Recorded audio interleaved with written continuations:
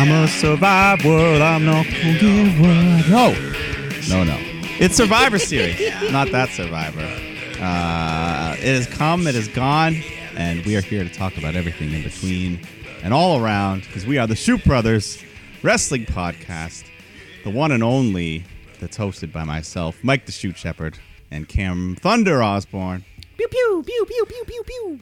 And yes, we made it out alive. Some survive, some take the dive, but we're here to talk some jive because Survivor Series is over and all the weeklies in betweens, Wednesday nights, everything else. We're going to cover all that, and we're going to have some fun while we do it. You sounded like a dad right at the very end there, Mike. Sounded like a dad who's on vacation. You're on vacation and dad's clearly frustrated, and he's like, "No, we're gonna have some fun. It's gonna be a lot of fun.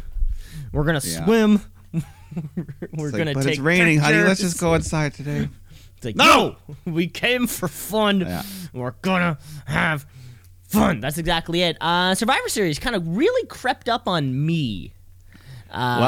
Certainly felt like Survivor Series, always the weirdest one of the major four kind of pay-per-views for me in the Raw vs. SmackDown kind of way. I never know how to feel.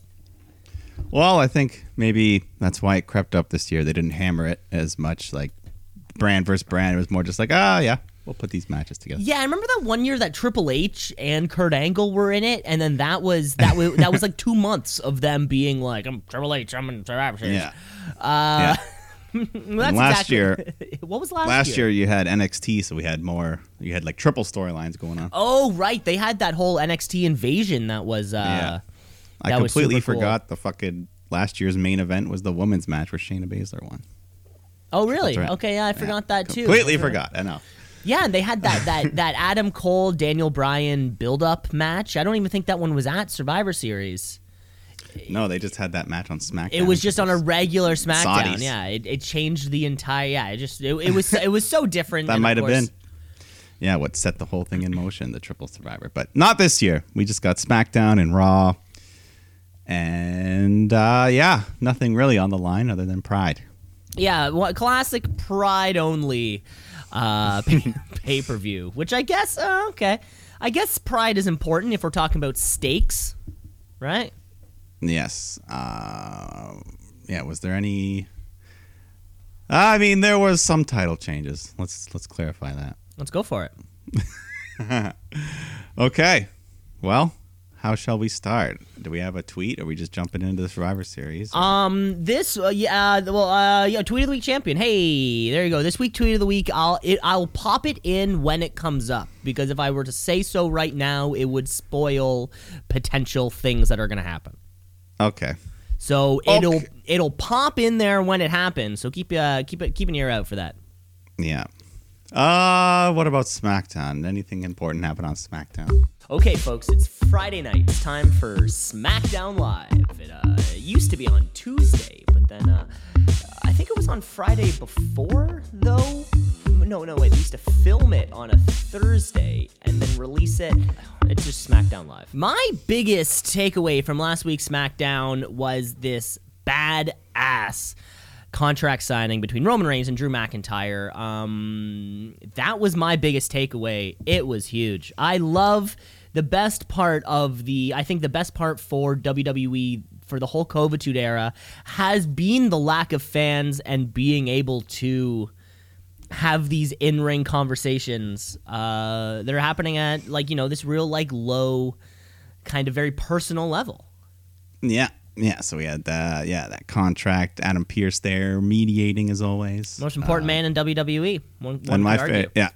I liked how at the very beginning Pearce was like sitting at the head of the table, but Roman just looks at him, so he gets up. Like, then Roman's sitting at the head of the table. Yeah, instead of across from Drew, he's at the head because he's the chief. So that was a nice little touch there.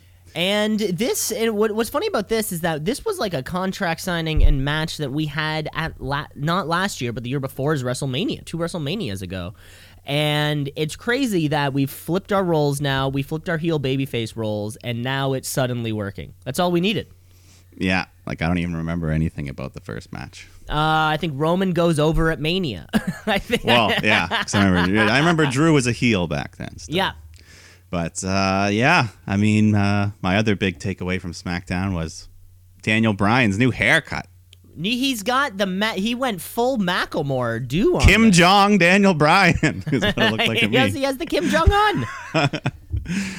Yeah, I mean he's still great, but it was just that's something I noticed. Just Wow. it's weird for him. He doesn't suit me as that kind of guy. He's just more of a hippie. But hey, whatever. Whatever floats your boat. Exactly. Other than that, I think we just had the final members added. Natalia made the team. Bailey. Otis just got given a spot. Big E. Why was Big E left out of all this? That's what I want to know. Big E was left out of all of this. Yeah. Other than that, it was just kind of wrapping things up, getting ready for Survivor Series. Seth Rollins and Murphy, I guess, had their blow-off match where Murphy beats him and then all the Mysterios hug and celebrate. They all kiss and they finally accept Murphy. Ray's like, I want you to marry my daughter. Did he say that? I don't remember that. I don't remember that part. He said it in Spanish. But yeah, Rollins lost clean in the middle of the ring. That's exactly what we were thinking. He's going to have a baby. Would happen soon. I think it was maybe 3 weeks ago. We posited the question, like, when is this shit going to end? And it finally seems like that's happening. Yeah. No, we all know that baby's coming very soon. So Seth Rollins, go home, be a daddy. Come back, we'll see what happens. He still has one more thing to take care of. So what's that? What's he have to take care Survivor of? Series. Oh, right, because he is on the Survivor Series team, right? I thought you meant like another. I'm like, oh no, not Murphy again. But let's just move right over to the Survivor Series. Review Survivor Series, baby. Yes. Did you watch the pre-show? I didn't watch the pre-show, but then I found out that it was a battle royal of sorts. So I still didn't watch it, but I kind of saw the quick little highlight or whatever, the 2-minute video that WWE puts out on their Twitter. Well, yes, it was an 18-man dual brand battle royal, but which brand you're on doesn't really matter because it's single. Sole survivor wins, so you're eliminating people from your own show. It doesn't really matter. Anyways, it came down to Miz, Jeff Hardy, Chad Gable, and Dominic. And you're thinking, hey, why not give it to Dominic or Chad Gable, right? One of the young guys, doesn't have much going on. One of those two guys would be a fantastic. Yeah. But nope, they do the old, he's eliminated, but he went under the ropes spot for the Miz. So he comes in, eliminates Dominic last, and wins. So the Miz, who doesn't need it, gets a stupid win. I thought the whole match was unnecessary. It was just, it was happening. Yeah. Like, but I mean, know. It's a pre-show. It's a pre-show. But I guess there was nothing else they could have put on the pre-show. Yeah. Well, there was one other thing. I mean, I feel like you could have put, any of these, like fucking U.S. title match or something. I don't know. Or, the mid-card feud or something. I don't know. Yeah. Well, there was one other thing, though. R-Truth showing up on the panel to pay tribute for the 30th anniversary of the Gobbledygooker, who you recall, the giant turkey that hatched out of that egg from all those years ago. Of course. Who could forget? Yeah, one of the most hated things ever. Even just saying the name Gooker doesn't feel right, Sounds a little racist. But Mike, and like you just said, being one of the most hated things ever, and just hearing you say that, I get scared that I might see it. Well, the big turkey, the Gobbledygooker himself, shows up along with Tozawa and a referee, and wouldn't you know it, the Gooker rolls up Truth for the 3, wins the title, and then he goes to run away, but he has a Titus O'Neil moment as he just he trips on Tozawa, falls on his face, and then he runs away, and he lost his bird feet. The commentary was laughing their ass off. Yeah, nothing says I hate this more like WWE putting it on.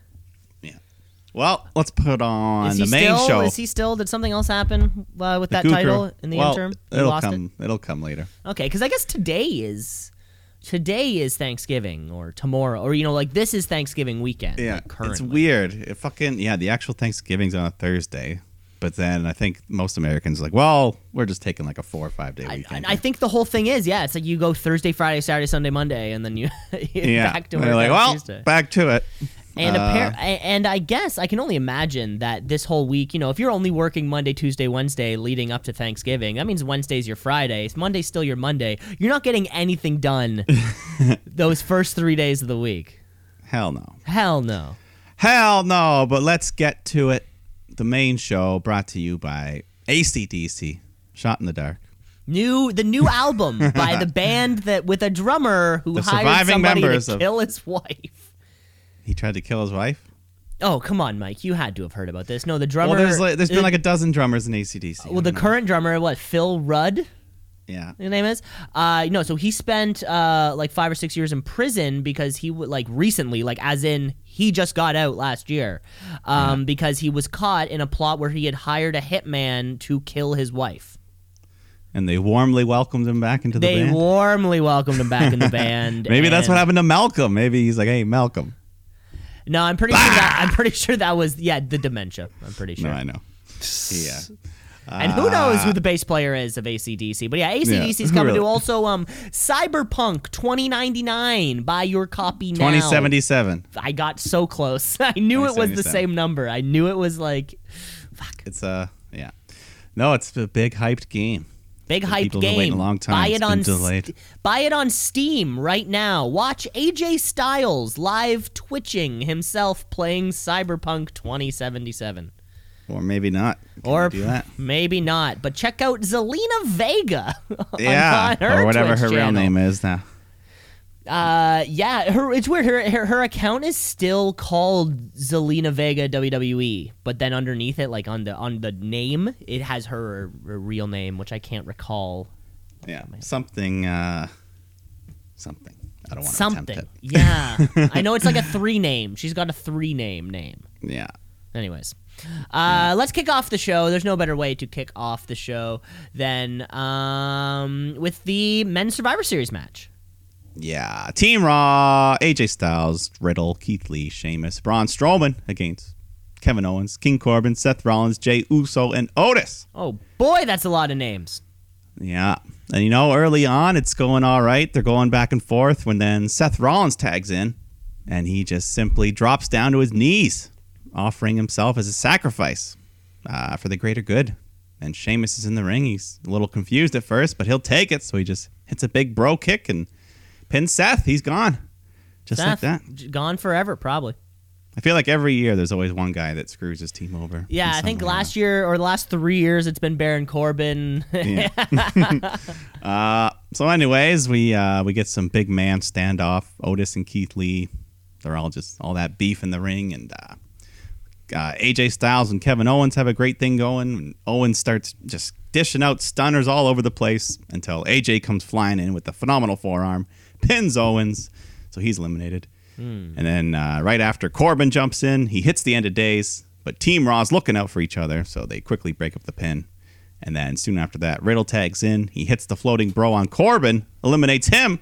So now it's 5-2 for Team Raw. Not looking good. Nope. But they still got the big man Otis, so he squares off with the big man Strowman. Ooh, not looking good. Otis hits the Caterpillar, goes for the Vader Bomb, but Braun catches him, hits the Power Slam to eliminate him. So Jey Uso is all on his own. But he's not going down without a fight. He's throwing super kicks all over the place. He's diving over the ropes. But eventually, Keith Lee tags in just as Uso's going for the Uso splash. And Lee catches him midair on his shoulders. And then he just hoists him around into the Spirit Bomb. Gets the 3 count, eliminating Jey. And that wins the match. Clean sweep for Team Raw. Gotta say, what an oddly booked match. I like it though. Captain AJ, he did a great job rallying the boys. SmackDown had no clear leaders, no direction, so Raw did it. They all posed. They celebrate together as a family. It's cute the way they all came together. Yeah, I think, and certainly the Survivor Series. I'm trying to think of last year because there was that year, that Triple H Kurt Angle year where the 5-on-5 men's match being a kind of vehicle for booking future matches. Yeah, this was just its own little thing. Well, no, I was going to say, I mean, I'm trying to think of a reason why, Raw would come together so well. If there is a payoff larger than this, right? Well, are these 5 guys are going to be buds for the rest of the time. Of course, later on in the show, I think we get some Jey Uso-Roman kind of conversations which occur. That sort of make the Jey Uso side of things booked well. But other than that, I'm curious what the future holds for these 5 men on Team Raw. Well, one thing I noticed is that the next night on Raw, AJ had a little C, Captain C, on his vest there. So hey, Captain AJ. I wonder what the future will be, because none of these guys, sort of involved in this. What is next for Drew McIntyre? Is it any of these 5 guys here? Could be. Yeah. But yeah, I liked it. The clean sweep, you don't see it often, but in this case, it worked because they were kind of building that dysfunction, anyways. So yeah. Hey. But let's move on. Tag team action. Street Profits. New Day. So we did see Big E briefly. He came out for the entrance with the New Day, and they all had these Gears of War outfits on to promote their characters are in the game, I guess. It's pretty cool. They had some cool ass. I forget what they call them. Cogs. The Cogs. That's what they're. Oh anyways. yeah, no, a cog is. The good guys. Yeah, I forget. I played the second one and the third one. Yeah. Very good games. They're fun Very shooters. Good games. Yeah. Anyways, the match itself, we were hyped for it, and I think it delivered. Huh? Was that a That was a little chuckle. Oh, okay. Anyways, 2 of the top tag teams in the very underutilized division here. But you got to notice New Day wrestling in that bottom right corner. So naturally, they were playing a bit more heelish roles in this match. They were talking trash. Kofi grabs the red cup and kicks it away, things like that. So they were being the piece of shit, or maybe the angry veterans. Get out of here, new people. Yeah. So, Kofi and Ford, they were doing the high flying. Dawkins was doing the power moves. A couple new tricks. He did this one, I don't even know what to call it. It was like a double underhook final cut. Even the commentary was like, we never seen that before. Okay. New stuff. Yeah. And also Xavier Woods. I've never seen him. He was trying to do Big E's role when the New Day hit the final hour. He was the one doing the big ending. But he was the one doing the heavy work. Yeah, but it wasn't Big E, so Ford kicked out. Didn't have the full impact. And then Street Profits for the finish. They hit this really cool, I'll call it a doomsday super blockbuster, and that gets them the 3 count. Street Profits win. A new finish for them too. Yeah, a lot of new stuff happening in this matchup. Yeah, it was a fun match. Just some good tag team wrestling, and afterwards they hug it out. They show the respect. But yeah, this was good. It shows that the division, if you let them wrestle, they can just fucking have good matches. Oh yeah, and we've never I think our gripe with the WWE tag division isn't that the talent isn't there. It's that they're not booking it properly at all. Mm-hmm. And we can see, the top of the divisions are fantastic, of course, with the New Day, and Street Profits is, I mean, they're coming up on New Day length of reigns. They've definitely been champions for, I mean, I know they split brands, so it is 2 separate reigns, but if you put together, they have not lost the belt in well over 250 days. Yeah, no, they're having a hell of a roll, and that's a big win for them here. Beating one of the best teams. Over one of the best tag teams ever. Yeah. One could say. We could. We will. I did. We did. Mm-hmm. But let's move on. Bobby Lashley versus Sami Zayn. The match that we were the least hyped for. And, it probably met those low expectations. It was if there was ever, looking down the card, if you had to pick one of these matches that was going to be the squash, I think unanimously we could all kind of agree it would have been this one. Yeah. So there's no heat. There was, 2 heels facing each other is always a bit different. And it's so funny, the difference between, so these are 2 matches back to back where we had 2 baby faces, taking on each other, and then we have two heels taking on each other.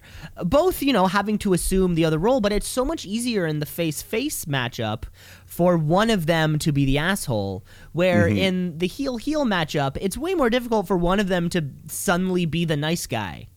Yeah. Yeah, it's more just kind of like, is one person meaner than the other? It's kind of what you're going for.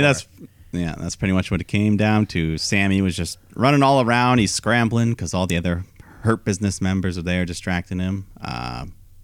He gets a couple moves in, but I guess the only part of the match I actually liked is when he's outside the ring and he purposefully walks into MVP's foot, falls down. He's like, he tripped me!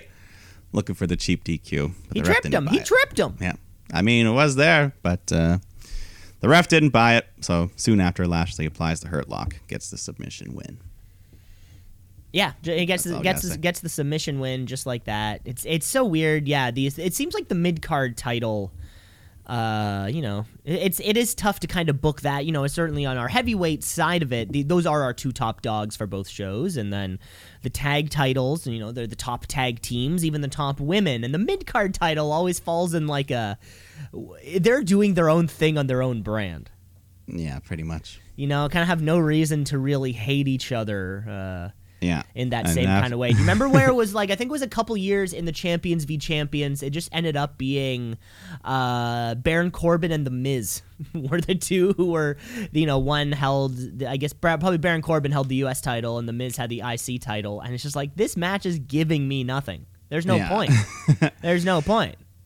Yeah, but if they want to follow that champion versus champion rule, they're kind of stuck. Yeah, I wonder if around Survivor Series time, do you think they ever book for Survivor Series, or because how would you look into that? Or Survivor Series just come around every year and they're like, doesn't matter who our champion's in, they have to face each other, whether it is Roman and Drew or Bobby and and Sammy. I wonder, like how much they care about Survivor Series booking. Yeah. I think once in a while. Every so often, you get something. You get gold. Like, remember when Jinder Mahal was supposed to face Brock Lesnar? Oh, yeah, and then they're like, whoops. AJ beat him like 2 weeks before. Yeah. Because they're like, no one wants to see fucking Jinder. We already don't want to see Jinder. Jinder Brock would be the worst match. But then I remember that AJ Brock match was fire. It was awesome. Yeah, exactly. So. Yeah. Good old Brock. I miss him. Yeah, I mean, who knows? I said it, I miss him. No, when he hasn't been around for 8-9 months, I mean, the whole pandemic era has been Brockless. I've been watching a lot of Brock Lesnar, or been trying to. There's really not many Brock Lesnar interviews. He's a quiet guy. He's not a social person. He doesn't like being around people. Hey, everyone's different. Yeah. But when he does open up, it's interesting. Yeah, of course, dude. Fucking, Brock Daniel Bryan was sick. Yeah. Brock Ray, Brock AJ. Like, he's had these few matches that have just been fantastic in his last. And then the Rumble, one of the best Rumbles ever. Oh, yeah. Yeah, I don't know when we'll see Brock again, but we miss you, bud. We miss you, bud. We go backstage. I think this was when Roman, his locker room, Jay tries to come in. He's like, no, you ain't coming in here. I don't have time for losers tonight. So locks out Jay. And Jimmy was there too. Jimmy also was kind of like he's back on screen, but not in the ring, but not necessarily. Hopefully close. Hopefully close. But maybe a part of the fam. Like, he has a seat at the table, or maybe he doesn't. We're not entirely sure of sort of what his position is right now. Maybe this week we'll get the Thanksgiving. Yeah, hopefully. Ooh, that'd be so fun. The dinner with the Reigns. Man. Thanksgiving dinner at the Reigns house. All right, let's go to the women's action here. Asuka taking on Sasha Banks. Two of the best. We know what these can do already. And I think they just gave us another great match here. Yeah, back and forth. That's exactly it. Technical submission. They're both looking for their submissions. Eventually, Asuka just comes charging at Sasha, but then Banks catches her with a nice pinning combination and holds her down for the 3. So Sasha pins Asuka for the first time ever in singles competition. Oh, seriously? Wow. That's pretty great. Yeah, these women, didn't they just have I guess Sasha was the one who took the Raw Women's Championship off of Asuka, and then Asuka got it right back. Yeah. This is one of those matches that's always going to be fantastic. Whenever they go against each other, but Asuka hasn't really been booked as she has been in the past. I wonder, sort of what's happening in the Raw women's title scene. What's next for Asuka? I don't know. Yeah, her whole reign hasn't been that memorable. But certainly, she had, everything with Sasha has been fantastic, which was going on a little bit. There was a draft, I think. Yeah. Yeah, that was around the summer with the Sasha stuff. But anyways, well, we'll get to more of that later. But we go backstage once again. The Gobbledygooker is here. He's got his 24/7 title, but then he finds a trail of birdseed. So the old Roadrunner, Wile E. Coyote gag. So he's eating the seed. He's going wild, but then Tozawa rolls him up for the 3, wins the title. But then R-Truth appears, hits Tozawa with a bag of birdseed, pins him, wins back the title for the 45th time. Wow. For you folks at home. And I'm sure there's a lot of people at home keeping count. Keeping bingo. Back in Vegas, this guy put out a big bet that he was going to hit 50 by the end of 2020. So. Oh, really? That'd be such a funny, that would have been such a funny bet to put on, January 1st. You're like, you know what? Yeah. Somewhere out there's a book that'll take that bet. Of course. Vegas is struggling right now. Well, hopefully. The pandemic shouldn't have. Aren't they? Anyways, Yeah, I don't know. Assume everything's closed. We can't go there anyway, so. Too bad. I know. I don't have a passport. I couldn't go there if I wanted to. Oh, yeah? Well. well. Let's move on to the women's Survivor Series match. Let's do that. Nia Jax, Shayna Baszler, Peyton Royce, Lacey Evans, and Lana taking on Bayley, Natalya, Bianca Belair, Liv Morgan, and Ruby Riott. So let's just get into it. Early on, Team Raw's in control when, for the record, Lana tags in, gets in some real nice offense against Liv Morgan. Then her and Natalya have a great back and forth. But then the big bitch, Nia, is just like yelling, "Get out, Lana!" So Lana was doing real good, but then she tags in Nia. And then Nia and Shayna just yell at Lana, and they shame her, tell her to go stand on those steel steps and don't tag in for the rest of the match. So Lana's sad. She's crying. She's got smeared lipstick from the battle she was in. But then we just get back to the action. Peyton Royce and Bayley have a good back and forth, including this big superplex off the top rope, onto the floor, onto a pile of women. But then they go back in the ring, and Peyton Royce hits Bayley with the deja vu and pins her. That's a huge elimination for Peyton there. It's a huge, what the hell happened there? That was just a nice moment. Wow. You know, Peyton's got cool new pink, purple hair. They were like, hey, let's do it. Let's go for it. So then Peyton and Natalya go at it, and there's kind of this botched submission thing going on. I don't know, but then Natalya just ends up doing the sharpshooter, so Peyton taps out. And then soon after, Natty's trying to hit the sharpshooter on Baszler, but Lacey Evans is legal, so she hits the woman's right, eliminates Natalya. And then Bianca Belair comes in, and she had those cool, what do you call it, like the reversible sequence pants. It's all the rage these days. You ever seen those? I know what you're talking about, but yeah, I don't know what they're called. You didn't notice it on her pants? No, yeah, I wouldn't know. I wouldn't know what you would call it. You're right. Reversible sequence is really the best way. I've never thought about that. Huh. So anyway, she's looking cool. Her and Lacey Evans climb to the top rope, and Lacey hits an awesome Spanish fly off the top. It was gorgeous. Mm-hmm. Yeah. And Riot Squad had some good moments too. They were tag teaming. The only team left in the whole division, pretty much. Yeah, the only team that still has like one animation and song. Yeah. Ruby. I felt like Ruby took a good beating here. Lots of like stiff kicks and. Anyways, eventually Shayna gets the Kirifuda clutch on Ruby, who flips over trying to pin her, but Shayna still got it locked in, and Ruby just passes out while she's pinning. So Shayna releases at the 2 count, and Ruby's eliminated by TKO. Not submission. It's a TKO. No. Yeah. But then, so Liv Morgan comes in. She starts running wild, hits some nice moves. She pins Lacey with a crucifix bomb, so that eliminates Evans. But then Nia comes in. Liv tries to take her down, but the giant Nia's just hits a big, scary-looking Samoan drop, kind of high on Liv's neck area, but that pins her. So SmackDown is down to just Bianca Belair. And this was the moment where I started feeling bad for SmackDown.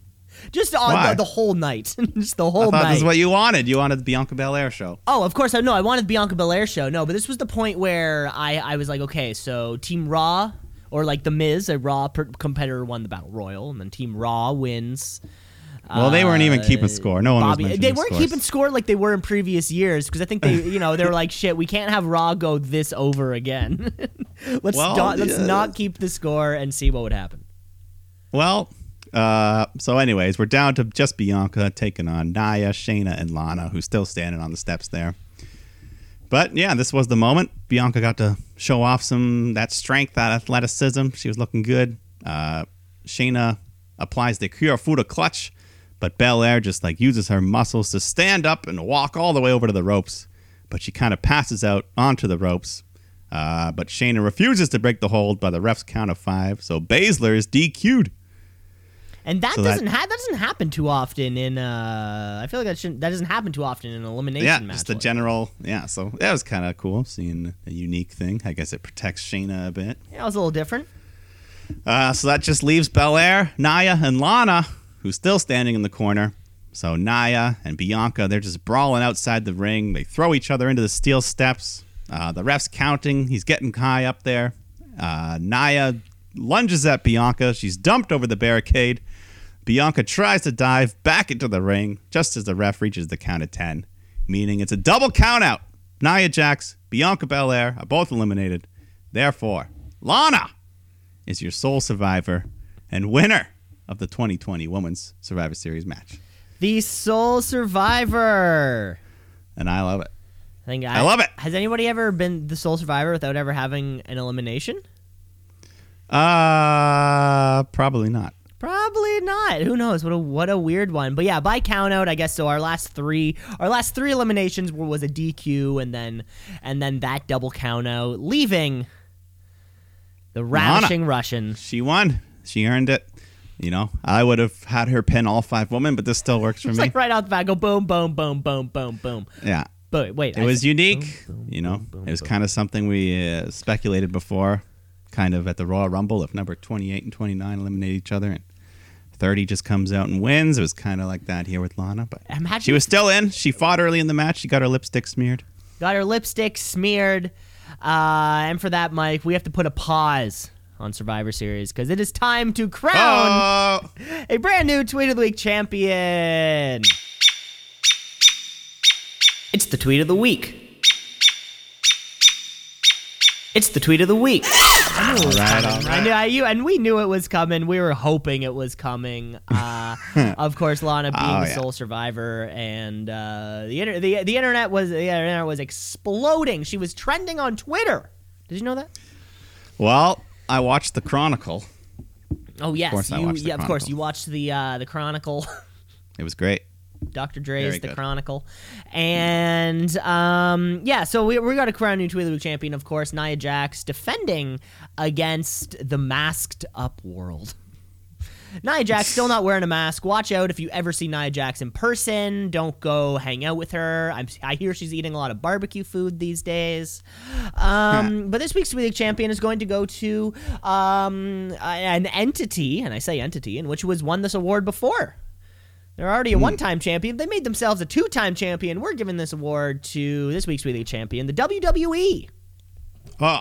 Who, of course, they tweet out, after 9 straight weeks of being put through the announcer's table, the streak is over. And they post the photo. You know that photo from WrestleMania when Brock Lesnar beats the Taker? So it's the shocked guy. No, it's not the shocked guy. It's the image of the Jumbotron, which reads 22-1 or whatever the stat is. But the 22 was erased and it was replaced with a number 9.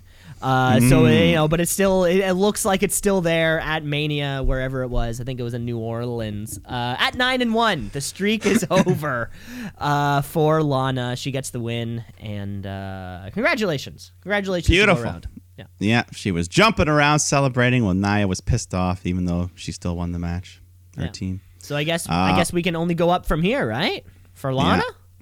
Did you see some of the other tweets, like the Brandy Rhodes and stuff, talking about Lana? I didn't. No, I didn't see any of those. Yeah, no, it was after her chronicle come out. Oh, okay. Like, hey, girl, anytime you need anything, you reach out to me, stuff like that. Imagine that. Like, they're like, hey, do you want to get? We'll put you over. Don't worry about it. Well, one of the parts of like it's all during her recent push and like when she won a match or two and getting the title shot, and she like tweeted right after, and they just like get reactions, and people are like, kill yourself, you don't deserve this. Jesus Christ. She's just like, yeah, things like that. But one other fun fact, you mentioned the streak being broken. There was 2 streaks broken with this Team Raw Survivor Series win. Lacey Evans gets her first ever pay-per-view win. No after way. being like 0-12. Oh, my. Well, I guess she spent so much time at the beginning of last year with Becky Lynch. Yeah. And then she lost to Bayley a couple times. She lost every title shot she ever had. Oh, my Lord. But not this one, baby. I can't believe that. I can't believe she actually got a win. I can't believe this is her first, rather. Yeah, I mean, technically she was involved with the win. So, anyways, let's move on to the last wrestling match of the evening. I guess you can call it the main event, right? I would call it the personally. Still a lot of show left. Personally, I would call it the main event. That is correct. Yeah. Okay. We got Roman Reigns taking on Drew McIntyre. Drew sticking with the kilt and the sword for his entrance. Yeah. Will it work again? We'll see. Let's find out. Yeah. This was good. I thought it was pretty good. They started out a bit slower, build up as they go. You know, lots of brawling, lots of sleeper holds, things like that. Mm-hmm. They fight outside the ring. Drew gets slammed into the steel stairs, and then Samoan dropped on the announce table. He has to do it twice to break it. And then finally, Reigns spears Drew through the barricade, breaks the whole thing down, exposes that extra row of screens you never see on the Thunderdome. Yeah, I have no clue. You have no clue what's going on down there. It's like on the floor. Yeah, but anyways, he survives that. He kicks out of some Superman punches. Another spear back in the ring. He kicks out of that. And then he hits the Claymore on Roman. But then Reigns falls right into the ref, takes him out. A well-executed ref bump. Well executed. Yeah, it was in it. So he's down. That leaves Jey Uso to come running out. But Drew clocks him.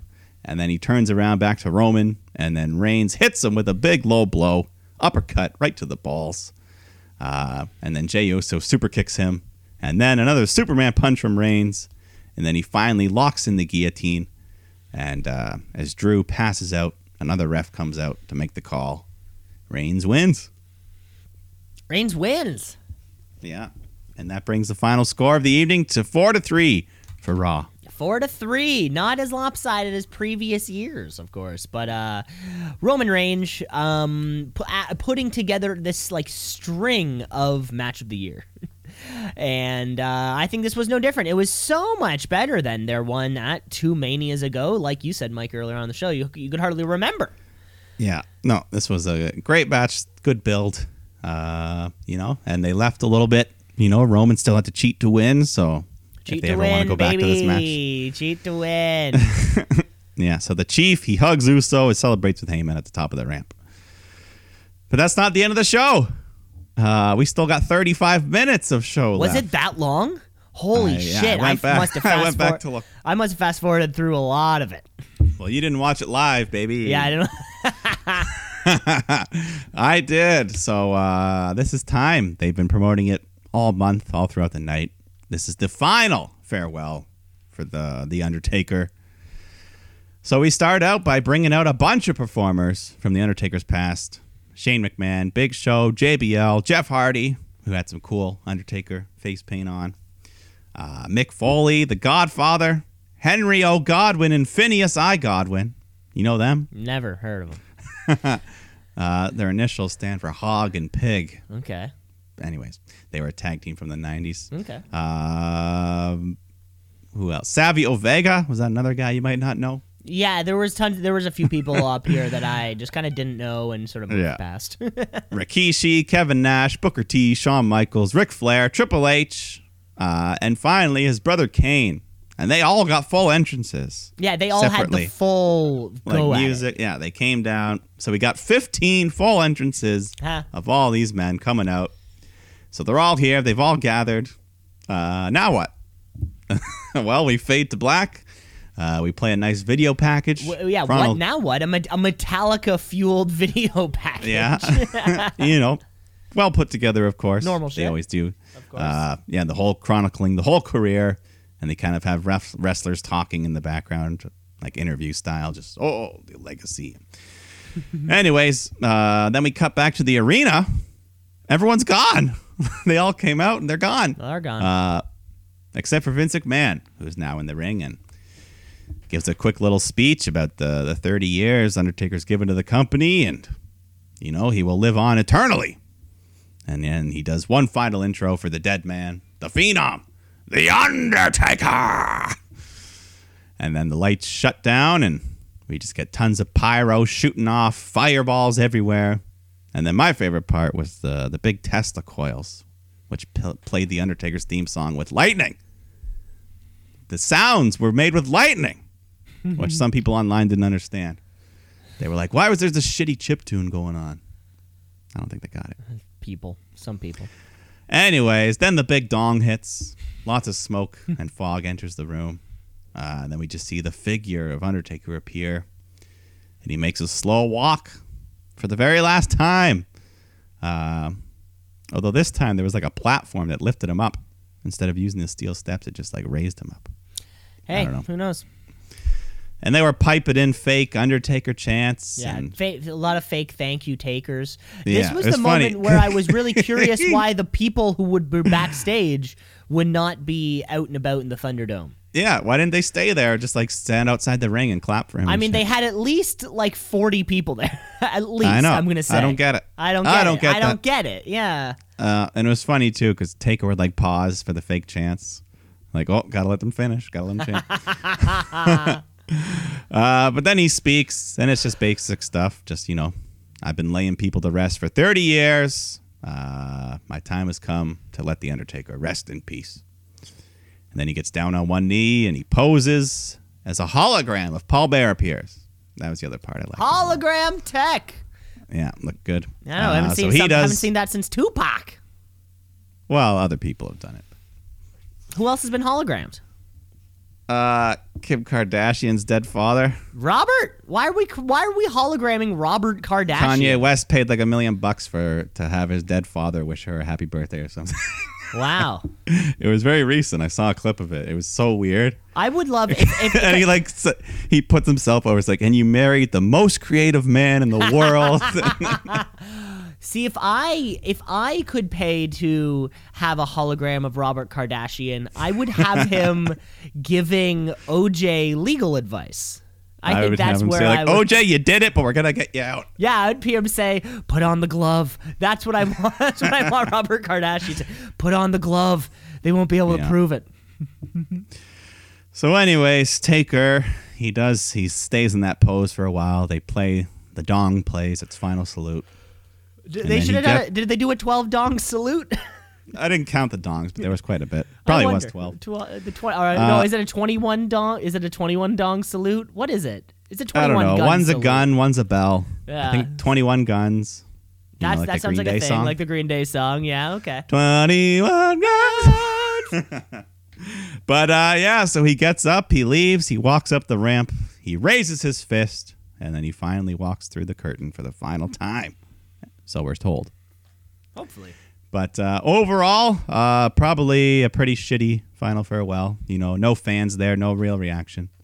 I get the whole 30th anniversary thing, but you didn't have to stick to that strict date.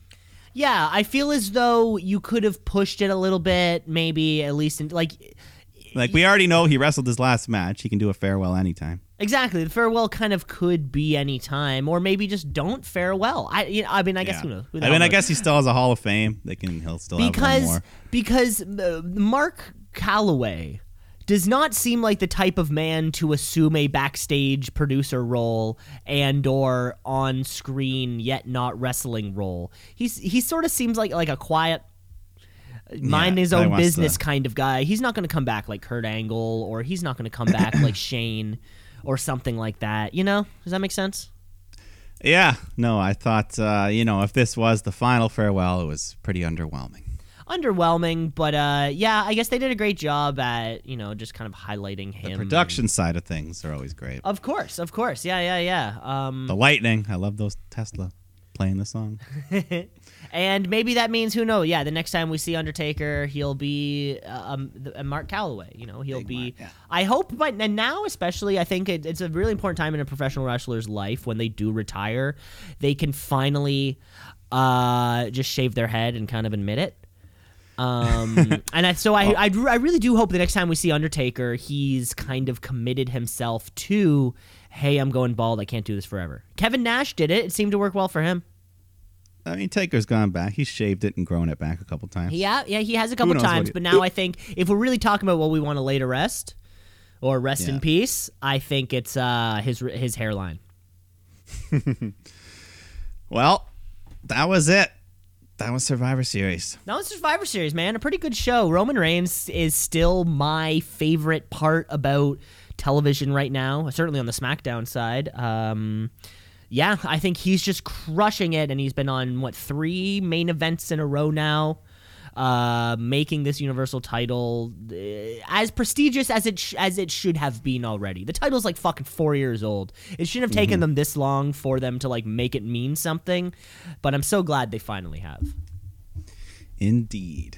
Well, let's move on because the wrestling world doesn't stop. It was Sunday, and as the sun will rise tomorrow, Sunday will always fall before Monday. And what else happens on Monday? Monday Night Raw, baby. Let's get raw.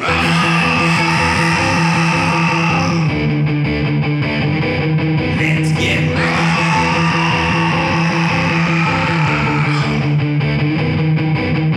On the USA Network, if you couldn't tell by the fucking T-shirts. There were not many guys wore the shirts, though. No, they wore on the Miz did. So Miz that's did. really He's always a shill. He's always a fucking corporate. Because he's got his own show on the same channel. Miz and Mrs. Check it out, USA Network after Monday Night Raw. Because why not watch 4 hours of TV on a Monday night, you slob? Yeah. We do kick off the show though with a little bit of a celebration of sorts for Team Raw, where Adam Pearce kicks off the show. Yeah. Suggesting, hey, he comes out, gives congratulations to the Raw team, and maybe suggests to himself, hey, maybe one of these members of this team should have a championship opportunity taking on Drew McIntyre. Yeah, going 5-0 deserves a reward. So, hey, I want to give each of you a chance to state your case. So yeah, Team Raw comes out, AJ with his little captain thing, but I don't know if you glanced over, Matt Riddle was wearing University of Florida Gators colors, that sort of beat him scheme. Braun Strowman still is covering his hands. I don't know if he wants you to get them anymore, maybe get these gloves or something, I'm not entirely sure. Sheamus is doing Sheamus thing, but Keith Lee, over on the other side, seems to be sporting attire more similar to what we are familiar with the Limitless One wearing. Huh. Ah. I also forgot to mention he had a new theme song as well. It seems like they're kind of remixing it. It's like every well, they added he's rapping again. They added some other things. Yeah, it's sort of like they kind of have a whole. They kind of have okay, this is the 2-minute chunk of song, and they're sort of plopping shit in every week to see what works and what doesn't. But Keith Lee, what I noticed was he was wearing the shorts with the vest, the sleeveless vest thing. Who knows? Could be a sign of good things to come. Hopefully. So, anyways, they all plead their case and they all bicker back and forth. And Braun Strowman, he freaks out on Adam Pearce and headbutts him right in the bald head. That's some bald on bald violence. Yeah, that hurts. But that was your opening seg. Also, did you happen to go back and watch the Orton Drew butt grab from last week? No, I didn't. I was meaning to, though. Did it happen? Well, I saw it happen. I know it happened. Oh, okay. So you're just asking if I rewatched it. There's not is there updated news? No, I think I'm the only one that saw it. Okay. I didn't see it reported on the internet. And believe me, you searched Randy Orton butt grab, and you searched for pages.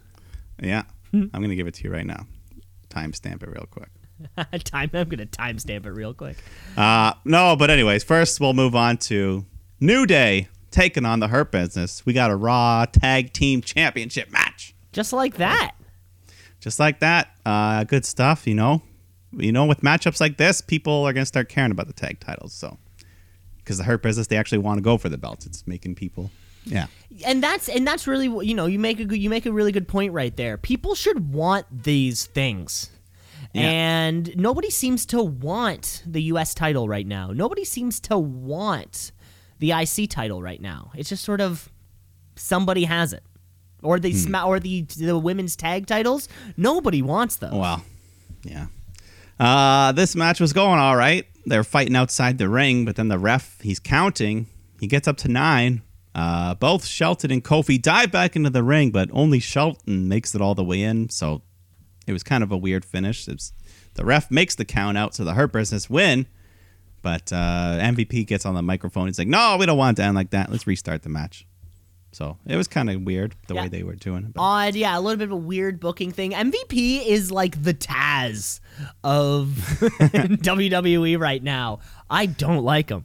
Oh, you don't like him? I know you don't like Taz, but I thought you liked MVP. I mean, it is just the extension. If I don't like them, then they're doing their job well. And that's actually the point. But in terms of my person, don't like Taz. Don't like MVP. And I hate that. I hate them. I just want the good guys to win all the time, Mike. Okay. Well, they do restart the match, and Hurt Business are looking good, working on Kofi's leg. But then eventually Shelton goes for a powerbomb on Xavier. He reverses it with a Hurricane Rana, gets a 3 count, retains the titles. Yeah, this was Yeah, it was it was a weird booking thing for me. With me, because I think the problem with this match for me was I feel like it made the Hurt Business look real bad. Who have been stringing together a series of very nice wins lately, and we've agreed, certainly one of the best stables, probably best stable in the company, even maybe. Who knows? We have a pay-per-view coming up. Right? Or like TLC is on the 20th of December, I believe. Yeah. So that could be this could be a good tag title this ladder has match. Ladder match written all over it. Yeah. And then put the gold on the Hurt Business. It could be time, yeah. It should be time. Should be time. But then we go backstage. Charlie is interviewing Adam Pearce, who has come out of the doctor's office with a big bruise on his head. She says, "What's going on? What were you going to announce before you got knocked out?" And then Bobby Lashley comes up because he wants to throw his name in the hat for this upcoming title shot. So they have a little discussion, and then Randy Orton comes up. He wants in too. So anyways, then he's got to talk it out. So we get a quick interview with Lana, Soul Survivor. She's on top of the world. What's next? A title match? Who knows? But we go back to Adam Pearce, who says, all right, we're going to settle this in the ring tonight. We're going to have 3 singles matches, and the winners of each of those will go on to a triple threat next week. And the winner of that will go on to face Drew McIntyre. He said McIntyre. You caught that, right? I caught it, right? I caught it. I think the whole world caught it. Then he corrects himself, Drew McIntyre, but this will live on forever. I already saw him tweet out in response to it. Like, I'm trying to wonder, what did he say? Like, what was he thinking? So my thoughts are he was Drew McIntyre for the title, but somehow for the title turned into fart. Or maybe it was like Mac and Fort. But it really, but yeah, that's weird. So what a botch. But Drew McIntyre. What a botch. Oh my God. That was hilarious, though. If you can't laugh at that, what can you laugh at? No, that's a good point. Drew McIntyre, though, does sound like an unreleased like Garbage Pail Kids card. Yeah, I remember. There was Mad Magazine, and then there was Cracked Magazine. Yes, Cracked Magazine. Yeah, I remember Cracked had like these fake Pokemon, like Pokemon cards. Oh yeah, you could do that. That would be Drew McIntyre. Sort of like little Garbage Pail Kids-esque. Yeah. Like Pikachu was pick and chew. He was picking his nose. And eating it. That's funny. Or chewing it. Yeah, and there was other things. Yeah. So, yeah, that's that. That was one of the highlights of the show, I'll be honest. let me give you something real quick here. Click this link, and it'll take you exactly to what you want to see. It'll take me to the butt grab? Yeah, I've time-stamped it. For the folks at home, we want to hear your live reaction. You've even time-stamped it. Okay, here we go. Yeah. Let's see what happens. Introducing the new This is an advertisement. Oh, We don't promote advertisements here on the podcast. Oh, it's not time-stamped. Oh, why is not? Oh, well. I'll listen to it in my. I'll check No, it. go to 435. 435 here. We're scrolling. Okay, here we go. Yes. It's Drew McIntyre about to fall to the three most dangerous runners in all of sports entertainment. For the RKO. Claymore. We got him. Drew McIntyre. You saw it. Or it's almost like he just wants to like get his hand out of the way, but then realized his butt was I there. think it was a pat. Like, good job, because kid. it is really, really quick. It's like, so Drew McIntyre is kind of arched up, and it's between the time that the 3 happens and Drew collapses back on the ground. It's like 1, Yeah. 2, 3. Yeah, exactly. That was a nice one. That was funny. I just had to share it. That was a funny one. Had to share it. Anyways, you know how appropriate. The man called Drew McIntyre gets patted on the butt. Anyways, enough of that talk. Let's move on. Sheamus taking on Riddle in the first of those 3 qualifier matches.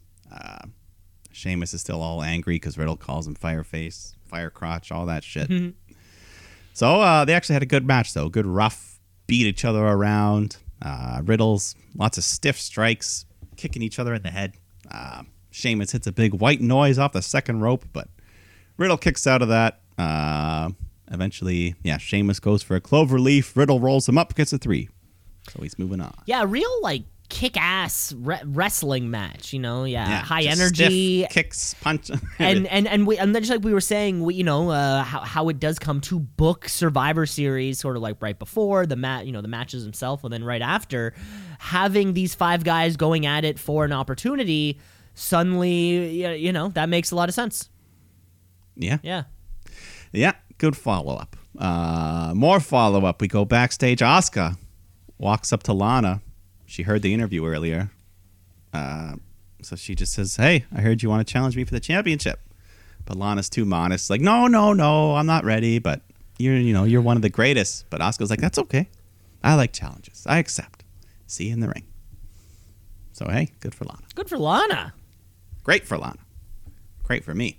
We go to the Firefly Funhouse with Bray and Alexa, and they're talking about friendship and how friends will always let you down. And Bray says friends are no good, just like your opponent tonight, Nikki Cross. And then we get the debut of a new character, the Friendship Frog.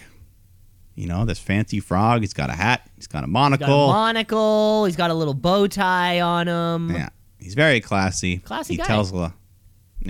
Tells Alexa, hey, pay no attention to Bray. You can't let a dear friend like Nikki just hop away. Alexa turns, and she gets the demon eyes, and then she just smashes the frog's brains. Whoops. So, YouTube kept playing on my phone, so sorry. That's okay. Sorry.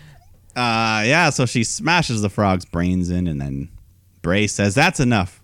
Join us for a brief moment of silence. And then we just get this slideshow of sad, sentimental music playing as we see the frog grow up from tadpole into frog, graduation, becoming the Friendship Frog, 1980 to 2020. It made me laugh a little bit. Yeah, almost like, you can hear, nice tribute. Like a little, the montage you would the montage see with at the somebody's like shitty wedding or something. Yeah. Bray says it's a real shame he croaked, and then they both laugh as the segment ends. Yeah, but Nikki Alexa is the match we're getting later, kind of furthering this Alexa's dark side. Yes. Yeah. But before we get there, we got the Raw Women's Championship match. Asuka defending against Lana. Before the bell can even ring, though, Nia and Shayna come out to watch from the commentary table. So, anyways, the match is going good. Now Lana's getting a couple nice near falls. She avoids the baseball slide from Asuka. But then Nia and Shayna just start chirping at Asuka for not being able to put Lana out quickly. So Asuka grabs a water bottle, dumps it on them. So Nia hits Asuka, causing the DQ, ruining the match. And then afterwards, they're double teaming Asuka. Nia picks her up, ready to Samoan drop her through the table. But Lana is the one that saves Asuka. And then they go to leave, but Nia gets on the mic and says, "You started something, finish it." So they'll have a tag match later. Oh, I thought they just the two kind of rolled into one. The tag match? Oh, I thought it was like I guess. back to Well, back. there was one thing in between. There was R-Truth. Oh, that's why. That's why I thought they were back to back. Yeah. Well, championship circumstances.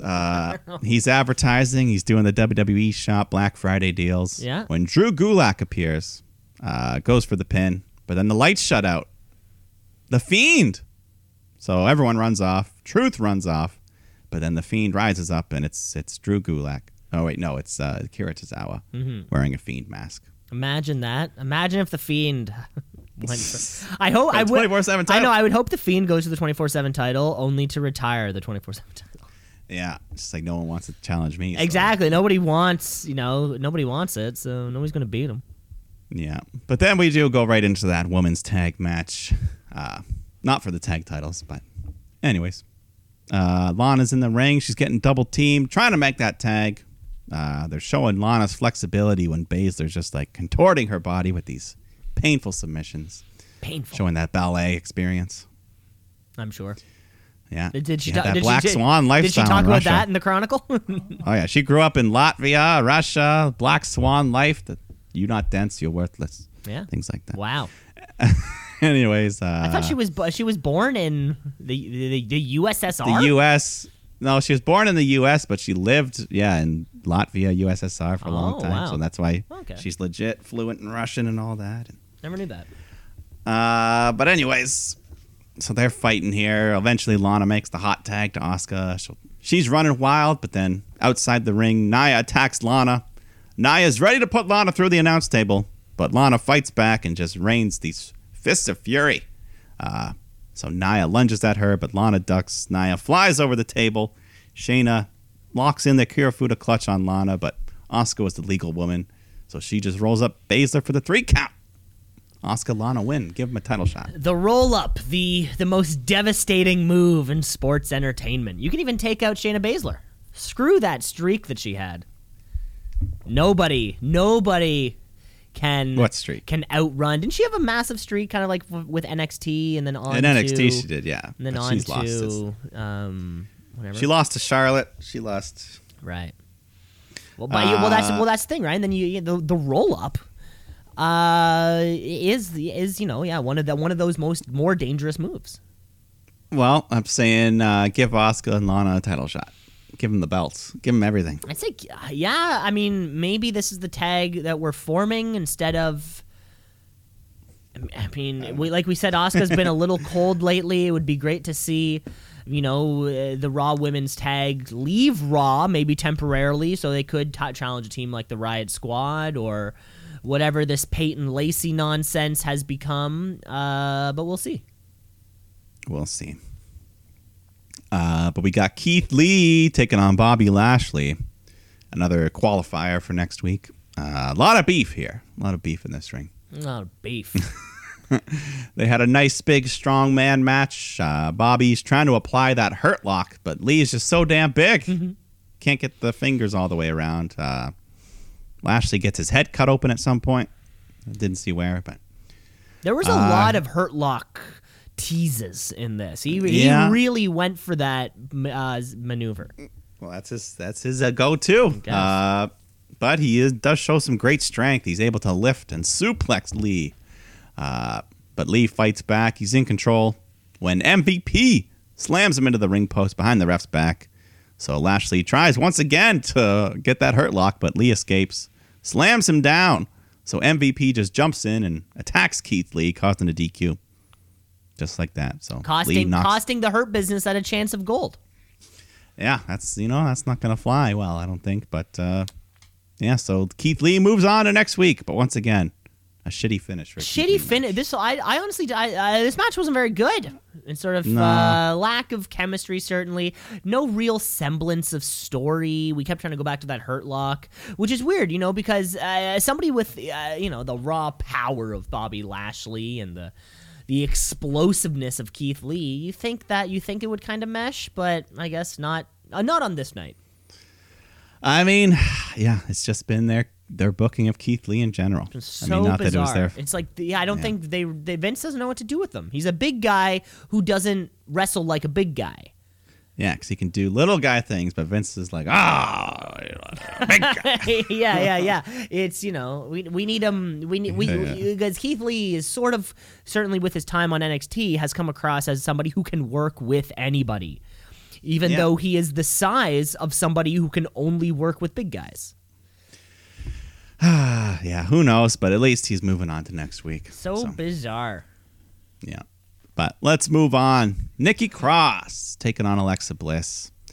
One small little thing I noticed during Alexa's entrance on her Videotron, she's got like the Fiend face, but I could tell by the shape of the eyes it was her face wearing like a Fiend mask. So yeah, she's got a new, there's a little bit of a look now. Certainly something that is probably available now at WWEshop.com. Get it just in time for Black Friday. Well, yeah, that's what I'm wondering. Like, we've seen the eyeballs. I'm wondering if the final transformation is when she finally does dons her own mask. Yeah, I hope that is the case. Because but I can also see Vince being like, she's too pretty to cover up. Well, and that's kind of the problem, yeah. And then it has like this opposite Mia Yim effect, and you're like, okay, so why can Mia Yim wear a mask, but not Alexa Bliss? And given the McMahon support of the Trump administration, there's too many terrible implications. Yeah. But anyways, on to the match. Nikki, she's trying to talk to Lexi, but Alexa's just acting silly. She's posing, getting Nikki to chase her around. But Nikki gets a hold of her, and Cross just goes wild, just starts beating her around. But Bliss is laughing as she does it. So Nikki just gets more aggressive, just starts slamming her down, screaming at her, telling her to listen. And then for a brief moment, seems like Alexa snaps out of it. She's crying and pleading with Nikki. She looks down at the outfit she's wearing. She doesn't know what's going on. Help me, Nikki. She's so confused. So Nikki goes over to console her and puts a hand on her shoulder. But Alexa gets up, hugs her, and says, "I'm so sorry." And then, bam! She just hits her with the finisher, covers her for the 3, while posing and smiling evilly. But I really like this dynamic of the character. Yeah, less of a match, more of a story. Yeah. But do you think it was her pretending, or do you think she actually snapped out of it for a second there? That's what I wonder myself, too, because I think the fans, certainly like you and I included, we were so stoked on the expansion of the Firefly Funhouse and Alexa Bliss's inclusion into that. I would hate... I guess the question to myself is, do I like that she's all in, or do I like that she's not? I would rather kind of right now Alexa Bliss be all in to the Firefly Funhouse, just because it has been months and months of getting her in. So if we're kind of 2 months into this and she's still not sure, that to me, I'm just like, what the hell? Like, what's taking you so long to just buy in? Like, is it going to be a 4-month? Is it going to be a 4-month thing that ultimately results in her saying no? That would suck. Well, I think she doesn't even know what's going on. She's just brainwashed. Yeah. So she's hypnotized, and for a brief moment she came out of it. Yeah, or it could be or she faked the whole thing. And it seems like either way we're not going to get an answer either way. But yeah, I do hope they kind of solidify which side of the the battle she's on. Is she in the funhouse or is she not? Because it has been a few months already. Well, she's in the funhouse. It's just whether she wants to be. Well, yeah, but I mean, like, exactly. I mean, like, are we completely in, 1,000%, no doubts in our mind, or are we still kind of dipping our toe in the water? Because the Fiend has got shit to do. He's got shit to do, you know? He's doing it. I think Nikki Cross could even be joining this funhouse. Why the hell not? Yeah, but again, don't dip your foot in. We need to see these characters like fucking in this thing. Okay, let's move on to the main event. Main event. Randy Orton taking on AJ Styles in the final of those qualifiers. And it's official now. We're going with Omos for the big guy's name. OMAS. Yes, Omos. Omos. I don't know. Pretty close. Anyways, this was a fun main event. I think these guys have fought before, but I don't recall too many singles matches between them. Well, they had Mania a couple years ago. Orton AJ? Orton AJ. Oh, God, which Mania? What number are we on right now? Was that, it happened. It happened. That's all I remember. Yeah, and then Omos. Oh, yeah. So, anyways, they're fighting here. Omos on the outside helps out AJ. He literally just lifts him up like a child from the ground to the apron with his hands. So AJ's targeting Orton's leg, looking for that calf crutcher, but Randy fights back. He's in control outside the ring when the Fiend, you were talking about doing his own business, that's what he's doing here. He pops up from behind the barricade, and then he just kind of disappears, freaks out Orton a bit. So Orton gets back in the ring. We continue, but once again, the lights shut down. The Fiend appears on the apron, startling Randy more. So AJ capitalizes, hits the phenomenal forearm, and gets the win. Gets the big win, advancing to next week's triple threat match. The match, itself kind of okay. This match felt all about the Fiend and the Ran Man, revisiting, their history. Well, yeah, I mean, he's got a good reason to be mad at Randy. Of course, right? Burning down the whatever, what was it called? Compound, the Wyatt family compound or something. Yeah, burning that building down. Certainly, of course, they were tag team champions together. So who knows? Does that mean the Fiend, could re-influence Randy Orton to be on his team? I don't know. We shall see, but we do know next week we're getting AJ Styles, Matt Riddle, and Keith Lee. Keith Riddle, Matt Lee. Yeah, in a triple threat match. For the winner, I guess we'll go to TLC probably to face Drew. Probably. At the very least, this match will be a damn fun, probably main event. Yeah, I like all three of those. They're pretty fresh matchups. I'm glad it wasn't Orton and Lashley and whoever else. Sheamus. Orton, Lashley, Sheamus, I guess would be the worst case scenario. Yeah. So, hey. Yeah, looking forward to that one next week. Looking forward to that one, Mike. That was the first half of our show. I think it's about time that we take a quick break. Let's do it. We're going to take a break. We're going to come back with the Wednesday Night War. Of course, we got some trivia, so folks, you're going to want to stick around. Let's shoot, yeah, let's shoot, yeah, let's shoot, brother, yeah, let's shoot, yeah, let's shoot, yeah, let's shoot, brother, yeah. Part 2! You have no clue what we were talking about before the break there, but thanks for sticking it out through the break with us, Mike. We are in the glorious time. Oh my God, I'm not even going to say what I was about to say because a lot of people would disagree that we're in a glorious time. Well, actually, here's full disclosure. I was going to say we're in the glorious time where a pay-per-view just ended, so we've got like months until the next pay-per-view. And then I remembered, I was like, no. Because it's almost 3 things. We've got like 3 things to go before, which is a whole thing. But before we get to our Wednesday Night War, at least, because we do have our War Games pay-per-view coming up. And winter is coming. And winter is coming, baby! But before we get to all that, how about let's kick off the second half of the show the only one we know how, which is with a little bit of trivia. Trivia. Woo! Trivia. Woo! Hey. All right. Oh, Mike, I have 4 questions for you this week. Okay. They're short. They're short one. They're short little questions.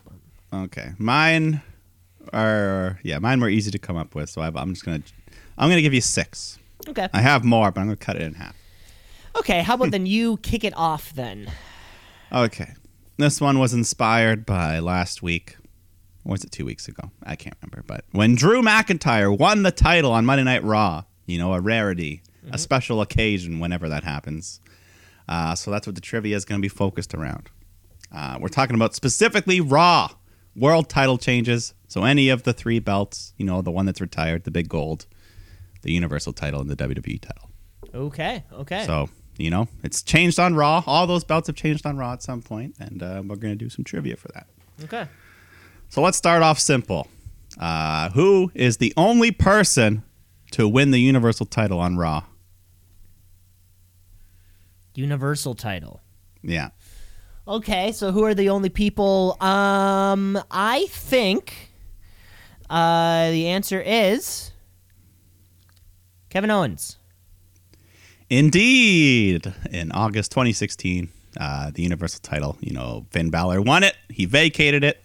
And then, yes, Kevin Owens won that fatal 4-way.